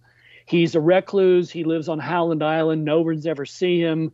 There's evidence of him being alive going back to the 1800s. It's unclear that he's impossibly old. It becomes unclear whether or not he's even human over in various episodes. And then also Over the Edge in the early days, one of the concepts of what Over the Edge is that C. Elliott Friday, who's the world's wealthiest man, is that he built this giant cube that's orbiting the Earth, and it's called the Star. And when all of Earth is destroyed, and what's left of humanity exists living on the cube, and that what Over the Edge is that people all have their Unimedia consoles, and out of they're missing old Earth media, they're missing their lives on Earth, and that what Over the Edge is just the audio portion of hearing everyone of what's left of humanity improvising amongst each other using all of their old Earth media. What's the name of the company that developed those consoles? It's the Cubulax Unimedia console. Is that right? Company. Which the company? I forget. Bridetronics. Bridetronics, thank you. Yeah. Now I'm the one who's dumb. I'm dumb. Yes. Yeah, you're Bridetronics developed the Unimedia console, the Cubulax Unimedia console. Yes, there's a robot who helps operate things named Wang Tool, and everyone's trying to find C. Elliott Friday. Where's C. Elliott Friday? He's the producer. He ought to be here. And they think he's still alive. And there's some broadcasts and stuff coming from him. So that was the concept of that. We didn't always explain that, but that actually was, and I don't even think this has ever been publicly explained ever. But that actually was part of the idea of what we were doing every week on the show. And the entire, I think at this point, I can reveal here that the entire idea of the name comes from a found recording from, and I'm forgetting the name of the movie. It's like the great broadcast of 1934 or shit. John Leidecker knows what it is because we actually just found it again recently. But there's a scene in this movie made in the 1930s I think in the 1930s, where someone actually is in an office somewhere and they say, "Where's C. Elliott Friday? He's the producer. He ought to be here." And it's that recording that it becomes the basis for all the things I just described to you. You know, the name C. Elliott Friday, and Don really runs with it. I would say that, well, yes, by the time you're listening to Jamcon 84, it's during the presidential campaign, we decided to have C. Elliott Friday run for president. But because he's this recluse who will not leave his island, he's doing them all through shortwave radio broadcasts. And you hear one of them on Over the Edge in Jamcon 84. You hear one of the C. Elliott Friday broadcasts. And that is one of the most genius things that Don ever came up with. If at the end of C. Elliott Friday's presidential campaign broadcast, he says, let me leave you with this thought. A bird has a left wing and a right wing, but they're just for flapping. The bird brain is in the middle. Vote for C. Elliott Friday. That is just one of the most, that is just such a brilliant, genius thing only Don could have come up with, and says so much while saying nothing at all. Like if you try to, you kind of get what he's getting at, but also it doesn't actually make sense. So just so genius. I've used that. I have actually used that, that phrase over the years to explain things about our work, as well as Crosley Bendix. A famous phrase from Crosley Bendix was, when we get asked about there's some degree to our work is political, and we get asked about, well, do you think you're just preaching to the converted in the work that you're doing? And my response is, I'll say, well, as Crosley Bendix once said, intelligence is temporary. And so even when you do know something, it's really good to be reminded of it. Right. I think that that's a very, very wise observation that Mr. Bendix made. Yeah. Okay, so the flip side of the original Sealand and then SST reissue of the Sealand cassette is the drive line, or I guess it's the starting line is what it's called. This with Dick Goodbody, which that's Richard. Yeah. He clearly knew a lot about cars. Ah, you could tell. Yeah. Yes. He's a used car salesman, and yes, Richard knew. All of Richard's characters were named Dick something or other. Right. He was always a big Dick. So Richard's parents had what is now a classic car, a 1973 LTD Brougham. Richard just loved the word Brougham for some reason. Every chance he got, he would say that. Well, didn't we end up all driving around? He ended up with that 1968 Cadillac Fleetwood Brougham that in the pre-Negativland days. Oh, yeah, everything's a Brougham. Yeah, so before Negativland was called Negativland, we would all drive around in that Cadillac that Richard had that had an 8-track tape player, and we would listen to the only tapes we had. We would listen to Candy-O by the Cars and The Idiot by Iggy Pop. Two classics. Yeah. Classics. Yeah. Could have been a lot worse than that. Yeah. So Richard, of course, really did know a lot about used cars. And in just as I said, once we had this incredible platform of this radio show, time slot where we can do whatever we want, And so Richard came up with the idea of going on and doing kind of a more like an old-fashioned type of a radio show, like a quiz show with questions about cars. And that became the basis of the starting line. And then, of course, we brought material to mix with that was all related to automobiles and driving and cars. Not hard to find stuff that connects to that. It seems like this was maybe a bit of more of a reoccurring segment on the show, the starting line, or was it just a one-time thing? No, he definitely did it. What do you remember? There was multiple shows of Pastor Dick, of Dick Goodbody. The California Superstation was one of them. Dick Vaughn, has-been 70s DJ, making his comeback on our coattails. There was quite a few Dick Vaughn shows. If you go up to the Over the Edge archive at the Internet Archives and do a word search, not all those shows were there are quite a few lost shows from the early to mid 80s, but there's more shows up there with Dick Vaughn, Dick Goodbody, and Pastor Dick than the stuff that we officially released. Who was recording the shows and how were they recording them? I believe now it's, correct me if I'm wrong, I think the station is archiving the shows themselves, or at least recording them. Yeah, well, those recordings aren't always the best quality. They stream as a kind of MP3, and they don't stay up there forever. But we basically throughout the 90s, starting in the mid 80s into the 90s, Don went through and destroyed an enormous number of dual cassette decks recording the show, because he would have them set up. So they'd record 90 minutes and then be set to start recording another 90-minute tape so he could get all 3 hours of the show. But I literally, since Don never threw anything away, I remember at one point going into the storage room where he was living somewhere in the early 2000s, and he had like a pile of broken dual cassette decks that was like 4 feet tall, 5 feet tall. Now, wait a minute.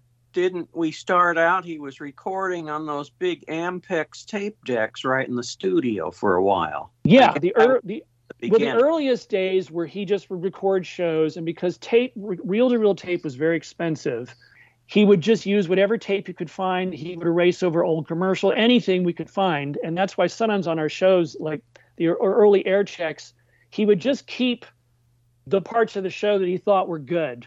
And then he would erase the rest of it, because who could have imagined that one day there would be some technology that would exist that would allow us to share all of our shows with somebody? I mean, it would have been unthinkable in the early 80s. Later on, after the cassette decks, didn't Don get a Sony digital recorder? I thought that's what he had. A D50 like I have. He transitioned into getting using, I think, DAT tapes. There were digital recordings. He may have done that for a while, but he got these little handheld digital recorders. Maybe that's what it is. Like a Zoom. Yeah.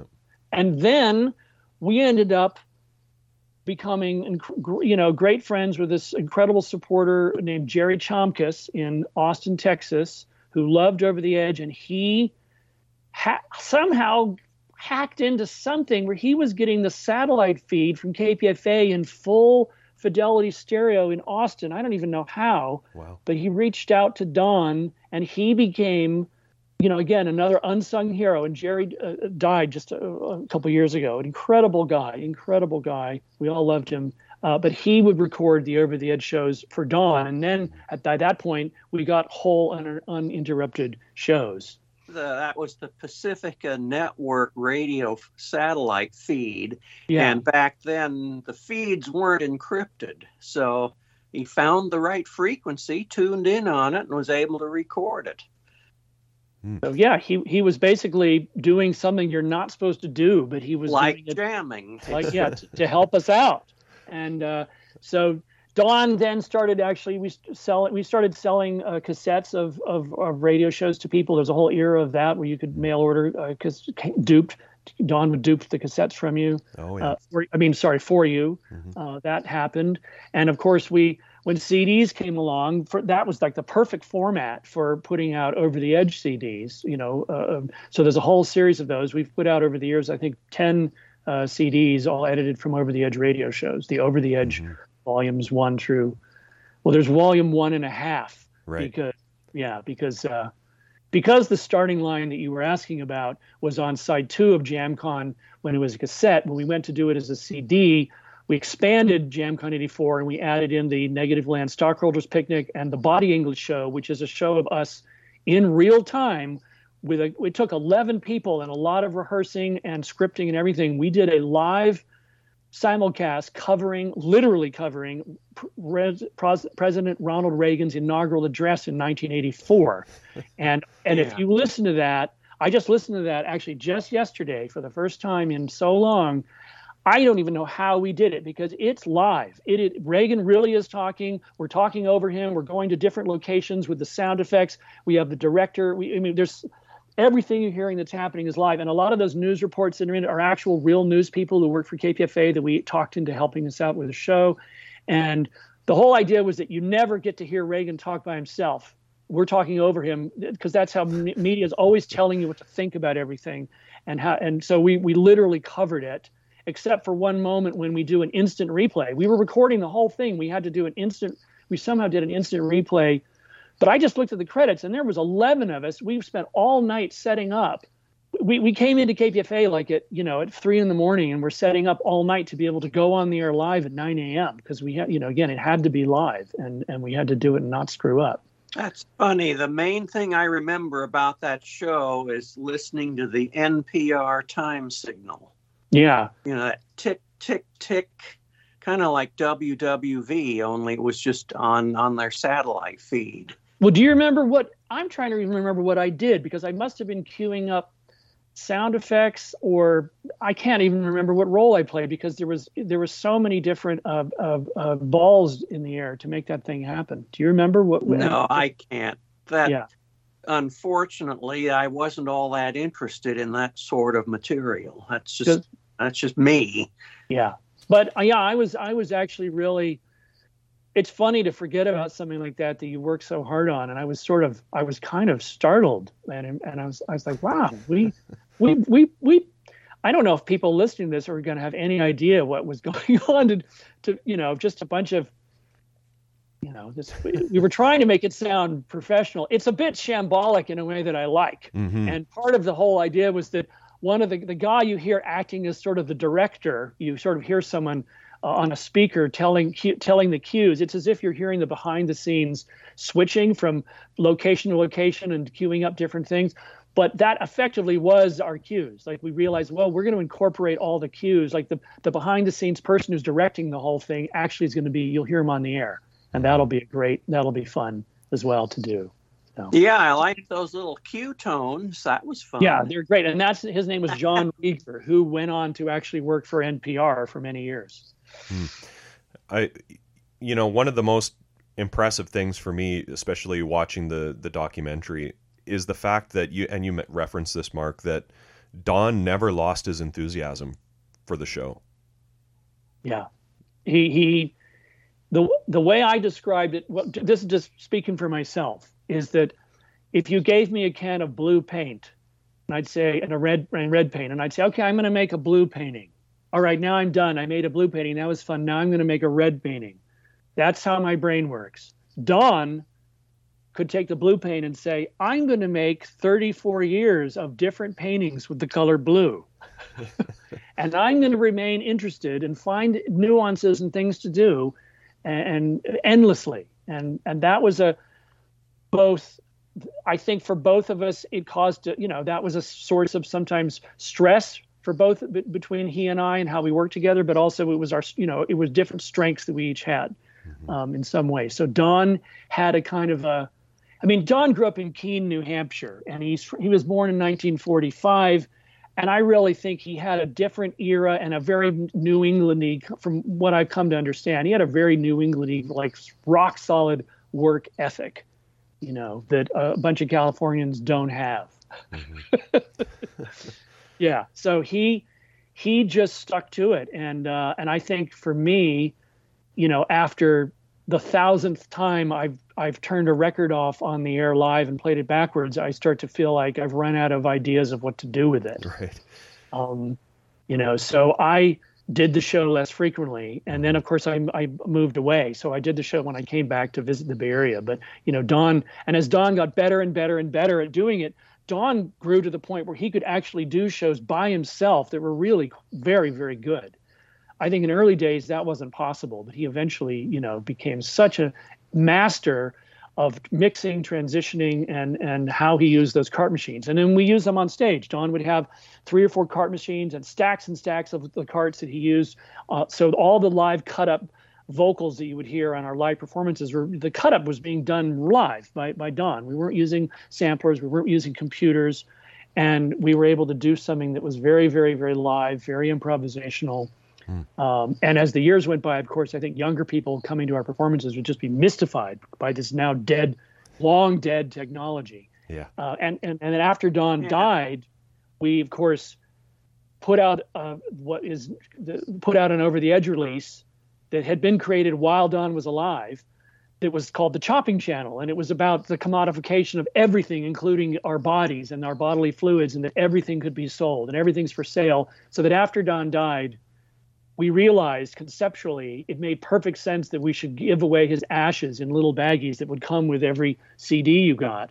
And that because the cart machine technology, we also realized that his artistry and his brilliance of how he used it had died with him. Mm-hmm. That, when we're doing it now, John's on stage using lots of iPads to do lots of live, and he's doing it very live too. He's taking the inspiration from how Don did it, but it's still very live. But we realized that we wanted to share the carts, literally share them with all the people who enjoy our work. So when you ordered the Chopping Channel's CD, and we sold it for a normal price, I mean, we considered the ashes and the carts to just be a gift. We didn't want to jack it up to some crazy, like it's $100 because it comes with the guy's real ashes. Right. We thought that was just morally and ethically and philosophically wrong. But we also thought that in the transgressiveness, the sort of the maybe uncomfortableness or strangeness of that we were actually giving away Don's real ashes. We did 1,000. We were able to divide up his 7 pounds of ashes into 1,000 little baggies, which I had to put all those in, which was an interesting experience. Hand bagging your friend for days and days. No kidding. But yeah, so we gave those all away. So Don is distributed all over the globe. That's amazing. Amongst people. And we felt we did it too because it made conceptual sense, but also we all felt absolutely sure, all of us, that Don would have loved it. He would have loved the idea. If there was anyone in our group who was always pushing it, trying to break boundaries, be transgressive, not be afraid of making people uncomfortable with things we were doing, that had a fearlessness to him. If there's anyone in our group who embodied that, it was Don, for sure. So we felt like it was actually really honoring him in a very authentic way. I want to ask a little bit about what you're doing now. So you've got a lot going on. I want to ask you about Ryan Worsley's documentary and also her concert film. Well, thanks. So Ryan is someone we've now worked with her. Is it going on 8 or 9? It's a lot longer than I thought. When you get older, time passes differently. But Ryan is in our minds just a genius editor, and just the way she has absorbed what we do and gets what we do. We trust her implicitly. And she was following us around filming our show. She's made a bunch of music videos. She made the documentary How Radio Isn't Done, all about Don Joyce, that you've been referring to in this interview. And she ended up making a concert film documenting Negativland's collaborations with the visual kind of live animation artist Sue C., who is someone we've just been so honored to work with in the last 4 years. And so she made a concert film that's called It's Normal for Some Things to Come to Your Attention, which really does an effective job, I think, of conveying what our performances are like with Sue, all of us together. And it does not, however, have the encores that we did with David. I gotta go cough. Uh-oh, David has to cough. Okay. I just want to mess up the audio. I'll be right back. For those of you listening at home, the Weatherman has left the viewing screen and is going to cough in his other room. I heard that. I'm coming back. I think my throat's cleared. For those of you listening at home, the Weatherman is returning back, entering the viewing box here on the multi-channeled Unimedia visual console. Yeah, what I mean, the thing is, what is our laptops? What are we doing right now? What is a computer but something that allows you to cut and paste and interact in these new ways? And so it's remarkable that in 1981, Don came up with a term for an alternative technology, an imaginary science fiction technology media that used the word netweb in it.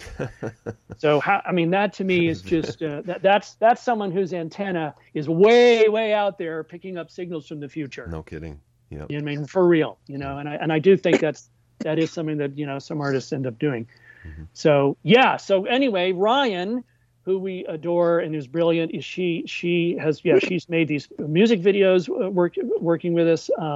The concert film about our collaborations with Sue C., the documentary about Don Joyce, how radio isn't done. And now she's finished up a film called Stand By for Failure, which is actually a documentary about Negativland, but especially it's about the Weatherman. Really, who I can understand having, I've been friends with David since I was 16 or 17 years old. He is currently we've lost Richard, we've lost Ian, we've lost Don. They're all dead. And so, yes, David, who I dearly love, is my oldest living friend, and who still surprises me to this day. And so I'm not surprised that Ryan was inspired to make I think the through line for Ryan's new documentary is very much the Weatherman recording his family tapes, and just his whole perspective on how he takes the world around him and makes it into new things. Just remember, failure is imminent. Yeah. And then we have there's a record. Sorry, it's funny, I never think to do the normal PR stuff you're supposed to do when you're doing interviews. It shows you how focused we are on profit and money and filling our coffers being filled with gold and movies. Yeah. Yeah. Yeah, it's a great way to make a living being in this group. Yep. But yeah, we've actually, the newest release we're putting out is coming out. Hopefully, it's on a barge coming from the pressing plant in the Czech Republic now, but we'll see. It's called Speech Free Recorded Music for Film, Radio, Internet, and Television. And it is a dramatic re-envisioning of all the music on our last two record albums, with all the voices and cut up stuff, and David's voices and everything is gone.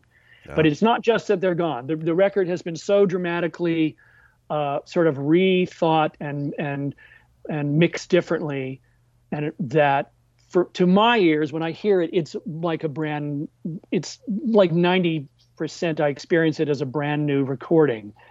And we decided that we liked this direction. We just thought this was a very interesting way of presenting the work. It's also, we like to do things that surprise ourselves, and we hope surprise people who follow us. We've never put out a record that's a fully instrumental record in the way that this one is.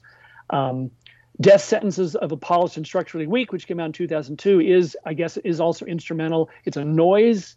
It's very much a noise record, and I'd say Speech Free is very much a very musical record in the more conventional way people define music. Mm-hmm. So so that's coming out too. One thing, remember, I'm not a musician. Yes, and remember, the Weatherman is, as he likes to remind all of us.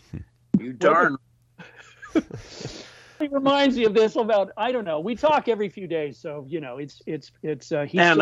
And I think I tell you that every time we talk. Yeah, just about. That's right. Yeah. You're consistent that way. Yes. It looks like It's All in Your Head is going to be reissued as well. Oh, yeah. Why? You're paying attention. Well, yes. And basically, It's All in Your Head's been out of print. And that's the project we did. That it's also based on live performances where we kind of took over the edge and performed it on stage. We did 35 live shows. And we created a sort of a studio album out of the live recordings. But It's All in Your Head really is documenting what we could do live. I mean, it actually is what we could pull off mixing together live. And it came packaged inside of a Bible, a real Bible. And we're super do-it-yourselfers. Our cash flow is very limited. So that thing kind of ended up going out of print. It's a lot of work to package them and a lot of money to get it back in print. But we finally are doing that, And one of the stumbling blocks was that the CD pressing plant who made the original CDs going out of business, and the new plant that I found to work with wanted us to sign, because we're our own record label, right? Sealand Records. They wanted us to sign a form saying that there either were no samples on the record, or that if there were, they've all been cleared. Well, that record, if you've heard it, is wall to wall other people's music playing, layered into the mix of everything we're doing. Mm-hmm. And even if you don't recognize what we're playing, it's obvious it's not us playing it. Mm-hmm. And so at this point, it wasn't a fight. I personally was like, I just want to get the fucking record back out. Let's just sign the form and say there's no samples on it. You're fine. Maybe they just some lawyer. It's just some liability thing where they're covering their ass. And as long as we've signed it, they don't care. I don't know. Right. So, but if anyone listens to this, we could be fucked. And so, we weren't about to spend the money on reprinting the inserts, remaking the stickers, getting the bags, getting the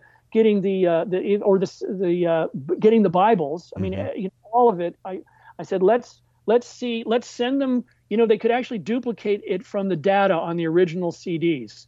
So let's send them the original CDs and hope that what they do is they never listen to it. They just strip the data off, burn a new master thing to press more CDs, and they never even deal. They don't ever listen to what the thing actually is.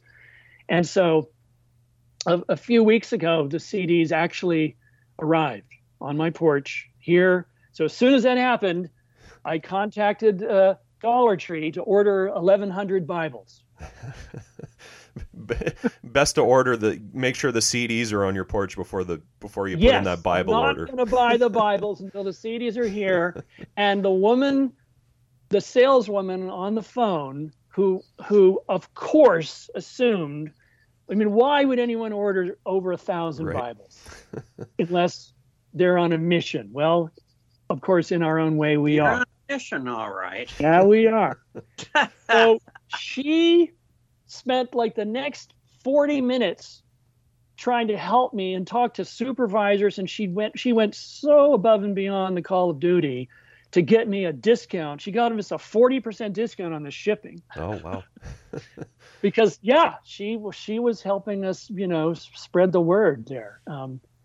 So that was incredible. And in fact, I asked if she had like an email for her supervisor or something. I said, I want to write a letter commending you for everything you've done and thanking you by name, so that your supervisor knows it was you. Mm-hmm. Can I do that? And she said, sure. Amazing. So I actually I did write and send that email to Dollar. Good for you. That's great. Well, I just had to never quite explain what was really going on. Mm-hmm. What I don't understand is why Twitter thought that video we made was violating their rules.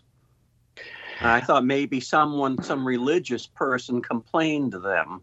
Yes, we put out a tweet that had some information about the Bibles arriving, and it got censored. But we've since learned that since Mr. Musk commandeered Twitter, if you're hearing this in the future, who knows if it even exists by now. But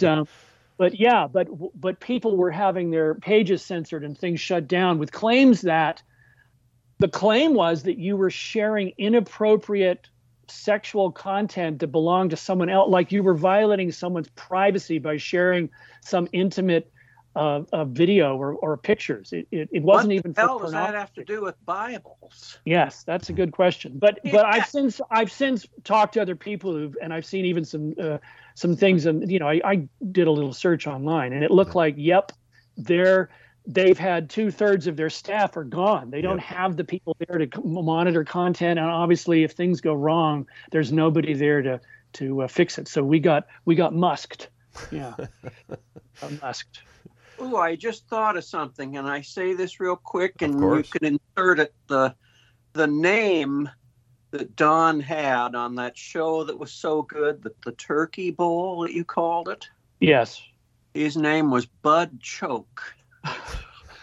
Just Well, wanted Bud, to say- right, and Bud Choke is the host of the Chopping Channel, which is the last thing that all right. Don's on Don's on when he's alive. I should add, again, I don't know how much of this you're going to want to use, but I should add that due to the way we work by collaging with things, and remember, I talked about we have this giant archive, right? Mm-hmm. So even though Don is no longer with the living, Don is on our last 3 records and in our live shows just as much, and I mean just as much as if he was alive. So we're collaging with all these things that we've digitized that are from our old archives of Over the Edge, going back to the early 80s, stuff that never showed up on any of our records or never showed up in live shows, and we're getting to use them. So it is a little eerie at times, but it's also, there's something that's been very profound and meaningful for us, because it really feels like he's still there, contributing to what we're making. In fact, there's a whole bunch of boxes of stuff that we haven't even transferred that we're going to have some other extended members of the Negativland family, Tim Maloney and Taylor Jessen, who are amazing. In fact, a shout out to Tim Maloney, who's the guy who single-handedly spent literally years transferring all the cassettes of old Over the Edge shows that had not been digitized. So, I mean, unbelievable. And Taylor digitized all the old Don Joyce archive tapes from Over the Edge shows and live shows. I mean, again, sort of it takes a village kind of thing, to a village of land. One more thing.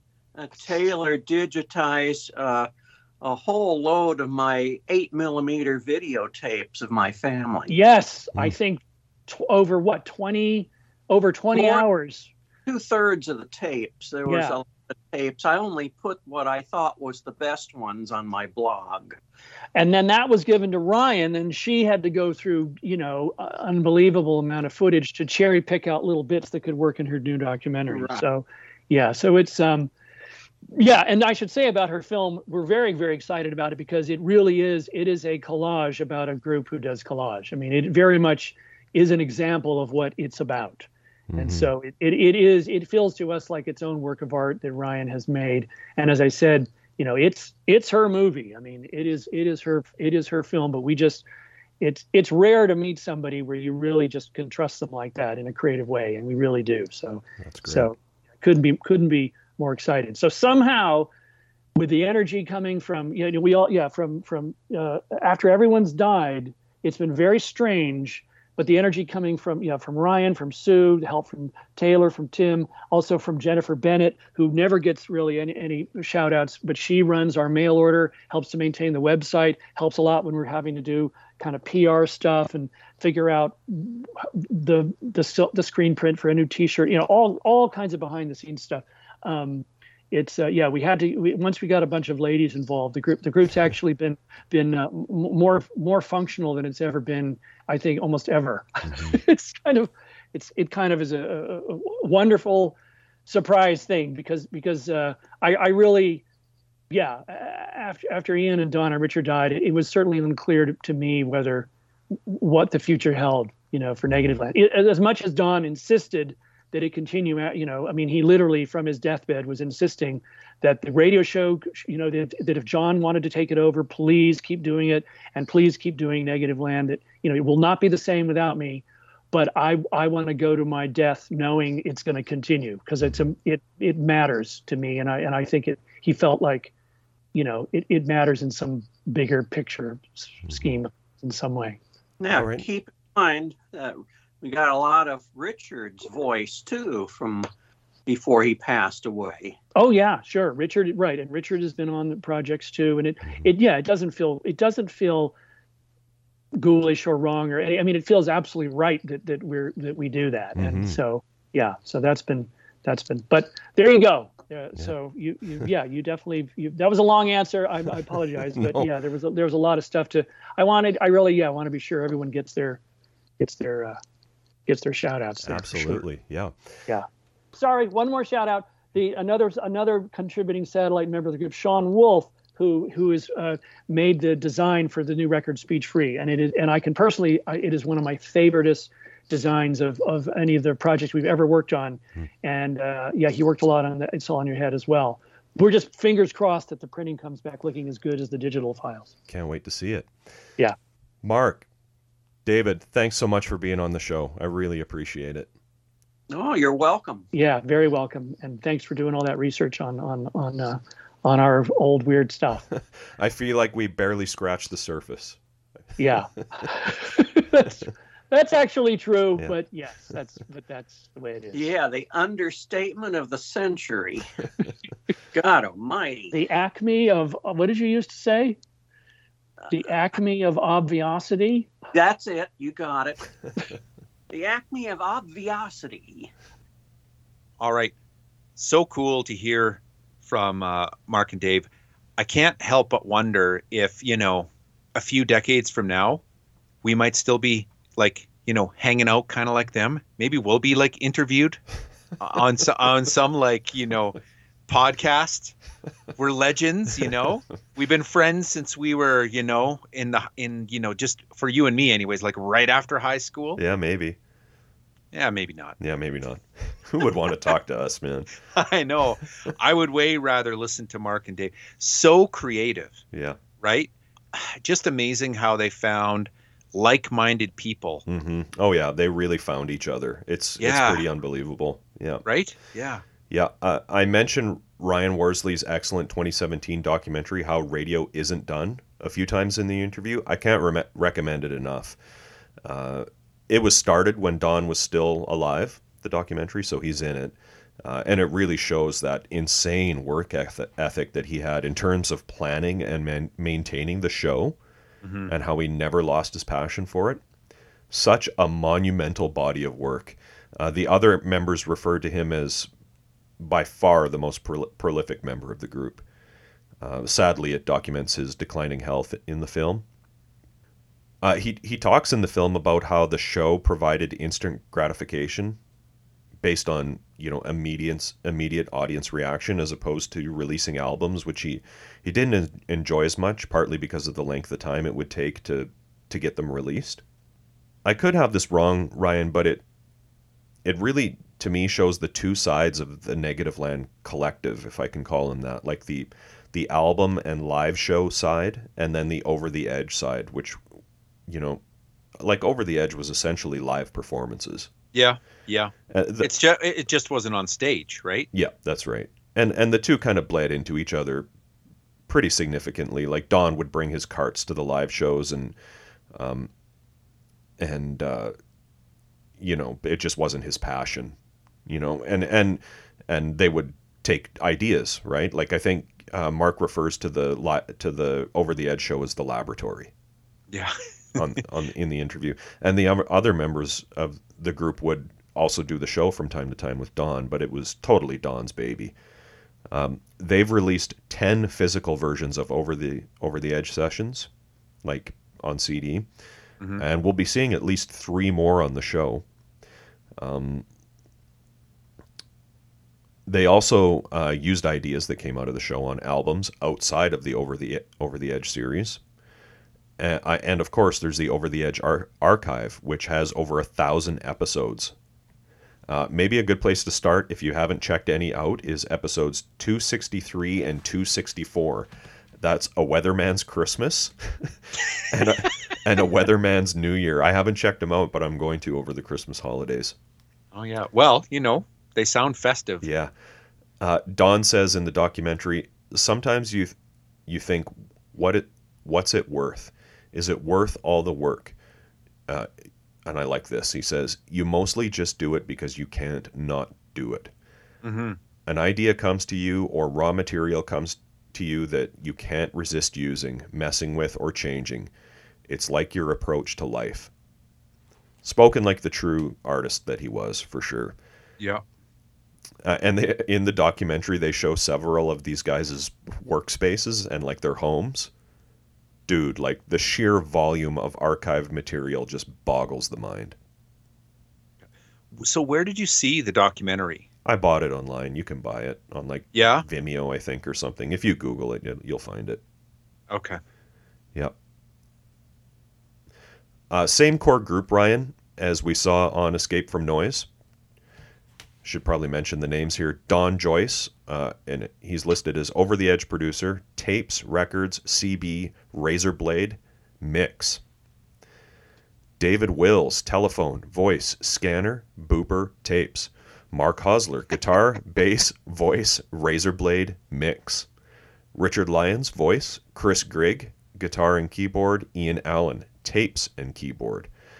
And I'm almost certain, Ryan, this is the last Negativland release where we get to see the members of the band. They stopped doing that. Recorded in May of 1984 and October of 85. Originally released as Sealand 004. So SST reissued this on cassette only in 1988.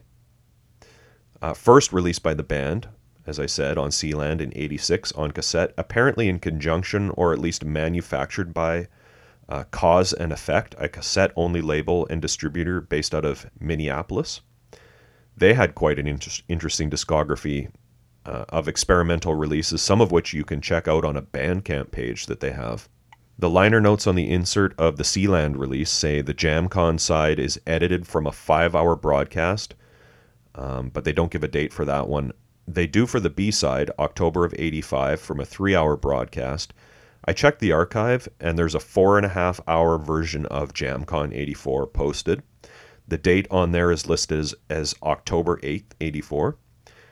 Doesn't look like the original version of the starting line. That's the B-side of the tape is posted, but there is one from 1994 on the archive that uses the original tapes from the starting line episode. So just, take some time to scroll around the Over the Edge archive. It's truly mind-blowing. Yeah. This was also reissued on CD by the band in 1994, and it's still in print. It's for sale on their website for $12. It's interesting because they didn't include the starting line on the CD version on the reissue. They instead chose Negativland's 4th of July all-night stockholders picnic, which is absolutely hilarious.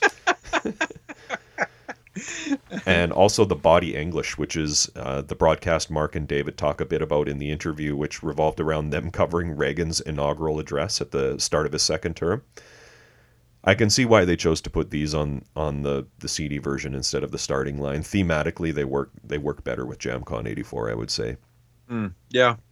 I mean, it works okay on cassette, I guess, right? Because there's such a drastic difference when you flip the side of the cassette when I listen to it. Yeah, that's a good point, yeah.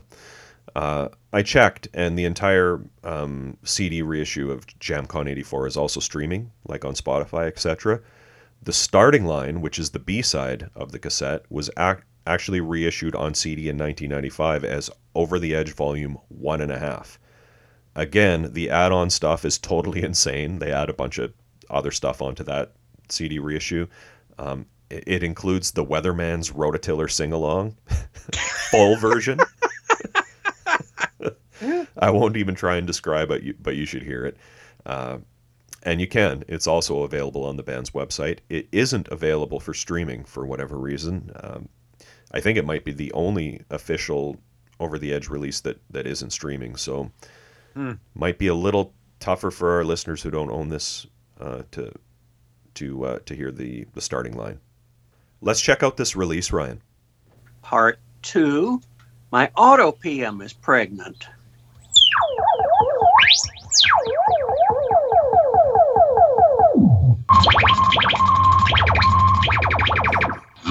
From the past. With death by prison gangs in the Dominican Republic. And they were accused. Whoa, that was Charles Adler. 30 minutes ahead of the rest of the country.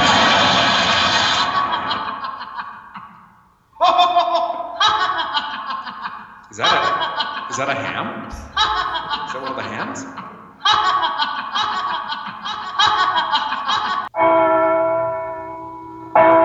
Okay. Now what's this all about, Brent?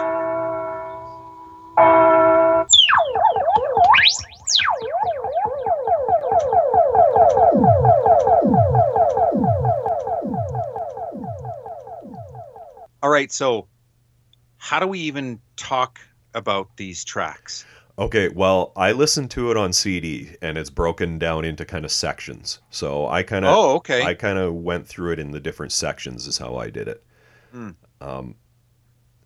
side one of the tape is 40 minutes, 32 seconds. It is. Yeah. Crosley Bendix starts it off. He's the host of Jamcon 84. Cultural reviewer and director of stylistic premonitions for the UMN, or the Universal Media Netweb. He gives out a number where you can jam them at the station, and also a scanner frequency. The Weatherman, you can hear, is talking to a jammer, and he's talking about how these creative young jammers are messing with what the jammer calls old-timers or radio geeks. There's some news reports about jammers getting busted. And it's over top of the Police song, Dee-Doo-Doo. Did you catch that? Oh, yeah. Yeah, Dee-Doo-Doo, da-da-da-da. They play it as a bit of a loop there. And it goes, and they cut the lyrics to be no one's jamming, hey? Yeah, yeah. There's a ton of other stuff going on. I'm kind of just giving the highlights that I picked out. Kind of the centerpiece of this part, this is kind of the Jamcon part. This is Dr. Ted Wright interviewing jammer W6DR. The liner's notes to the cassette say, thanks to Ken Hastings for his assistance in arranging for the appearance of Ted Wright, who was the only person able to get W6DR to consent to an interview. W6DR remained hooded during the program.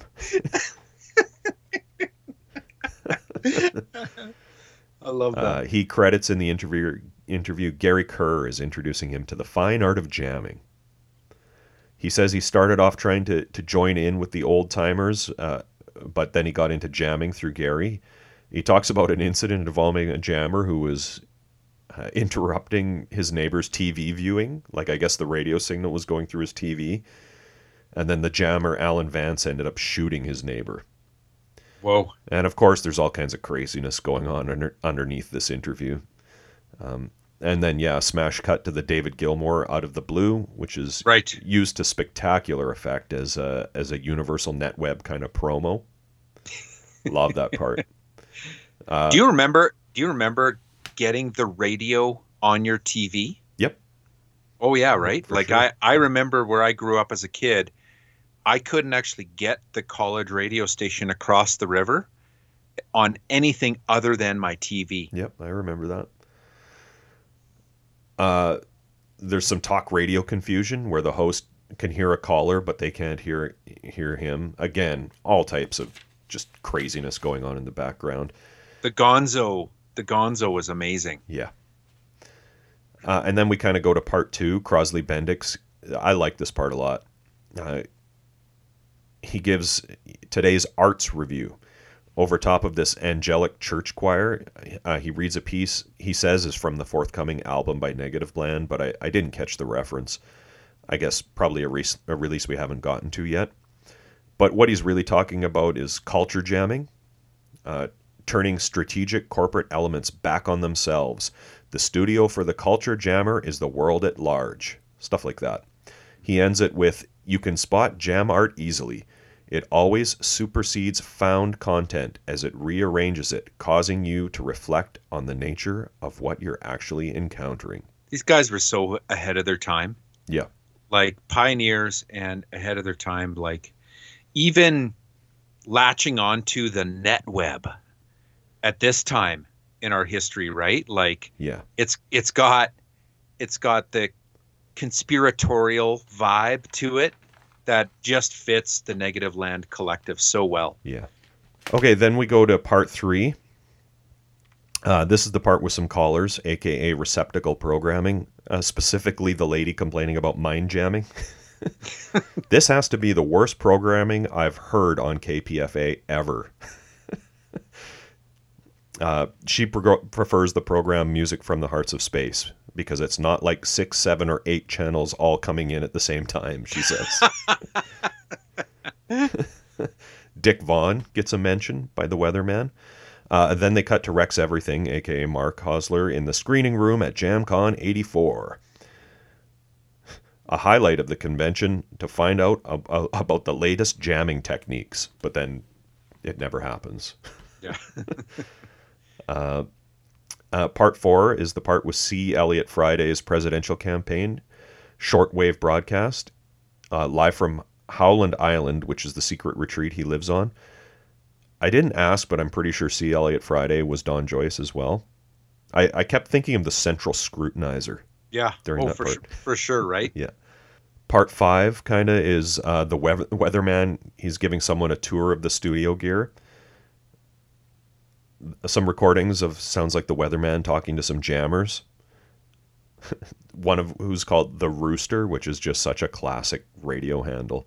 Oh yeah. You can hear Mickey. That's the guy who would talk like Mickey Mouse and do a super annoying laugh. Probably, when they're jamming people. Uh-huh. I'm assuming he was doing that and jamming the old timers. Like these dudes just like trying to enjoy their hobby of talking to each other, and some assholes like they go back to cultural attaché wrecks everything. And then there's this huge Jamcon 84 sign-off, and that's the end of side 1. And again, I'll throw to the listeners, like, let us know interesting references that we missed, or like, Oh, there's so many. I know, yeah. Side 2 is called The Starting Line with Dick Goodbody, and it's 38 minutes, 35 seconds. The cassette says, conceived and performed by Dick and Negativland, edited from a 3-hour broadcast. I wonder how many people he amazed with his automobile. He amazed me, man. Automobile trivia, man. It's like, yeah, that'd be a green one. I'm like, what? Did you catch the track that's being played underneath kind of the Driveline theme? I don't think so. No. King Crimson, Frame by Frame. Oh, okay. And then we're off. Dick Goodbody for the Driveline, live from Dick's Auto Hive in Central Contra Costa. Join Dick for your chance to drag his mechanical brain. Upgrade with your highly vehicular situations. He's a renowned expert on automobile trivia. Dick Goodbody is. People are calling in and challenging him to describe the grille like on various vehicles, and he's kind of astounding them with his knowledge. Yeah. Yeah. Even like local trivia winners. Oh, hey? Yeah. He's really impressing the callers. The one guy says, "This isn't an ESP show, is it?" I like the part where, what is it? Why is it a Model T? Oh, yeah. To get to the other side. Yeah. He hangs up on the Weatherman. That's a cool part. And then someone goes, "You know your cars?" And he goes, "Yeah, well, it's my business." And then we go over to Dick calling into another show to talk about, he's talking about his call-in show. The song underneath this part is 12 O'Clock by Vangelis, which was the theme song for Over the Edge. Richard is a contestant on this show that he's calling into for music trivia. Then we go over to Richard's trivia show, Stir the Stumps, brought to you by Cowerman's Floor Mats, the ones to step on. And there's celebrity opponents. And now this is my assumption, total guess, but this Daryl Garrison sounds like he was possibly a champion on the trivia show that Richard was just calling into. Right. On KFRC in San Francisco. Sounds like the Pyramid. Yeah. Like he was on the local version of the Pyramid. Yeah, and he was like winning it. Yeah. And then his opponent is the Weatherman. And then the premise of Stir the Stumps is the people calling in are asking the questions related to driving and cars. There's some serious calls, some crank calls. I like Richard's quick-witted pun about Maxwell Coffee. That's pretty awesome. That part's cool, and then it shifts. It says it's shifting into reciprocal programming mode. We get some classic Neil Young, "Let It Shine" from his Long May You Run album with Stephen Stills. This part's cool. A bunch of different models of cars kind of being announced by someone with, just this cool mix of sounds. Then we get some more trivia. Mickey phones in again. Richard actually has a good radio voice, and he really knows cars. Like I feel like he could have done a legit radio trivia show on cars. Yeah, or like a,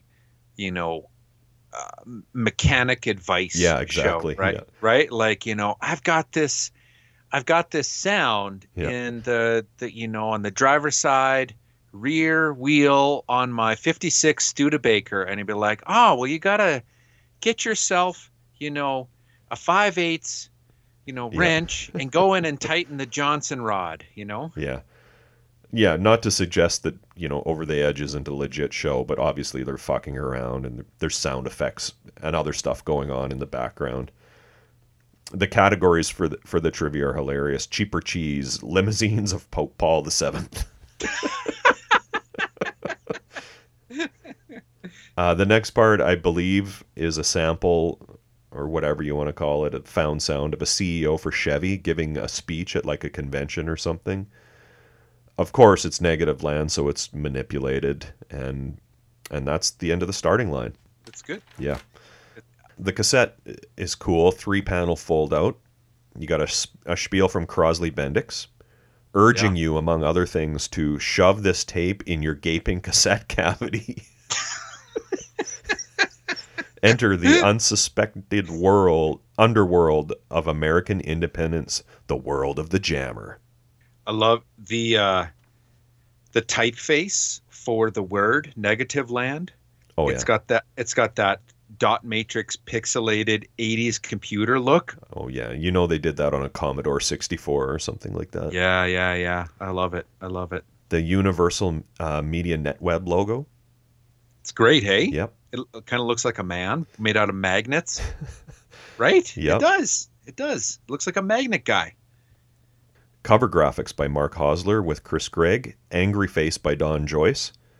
I guess that angry face is like an old timer, like a radio geek, getting jammed and getting pissed off. Kind of. It has like a tiki look to me, but I think you're probably right. Yeah. And that line across, right, is like the interference. Yeah. Thinking. Ballot result? Do we dare? Certain men always get their way in the end.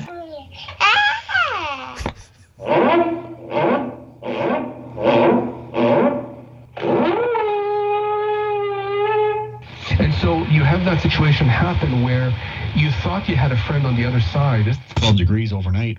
30. I'm a custodian. Okay.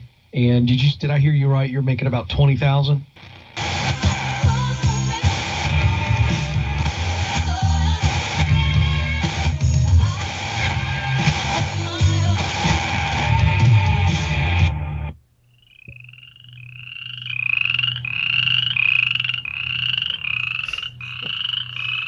I think we're okay.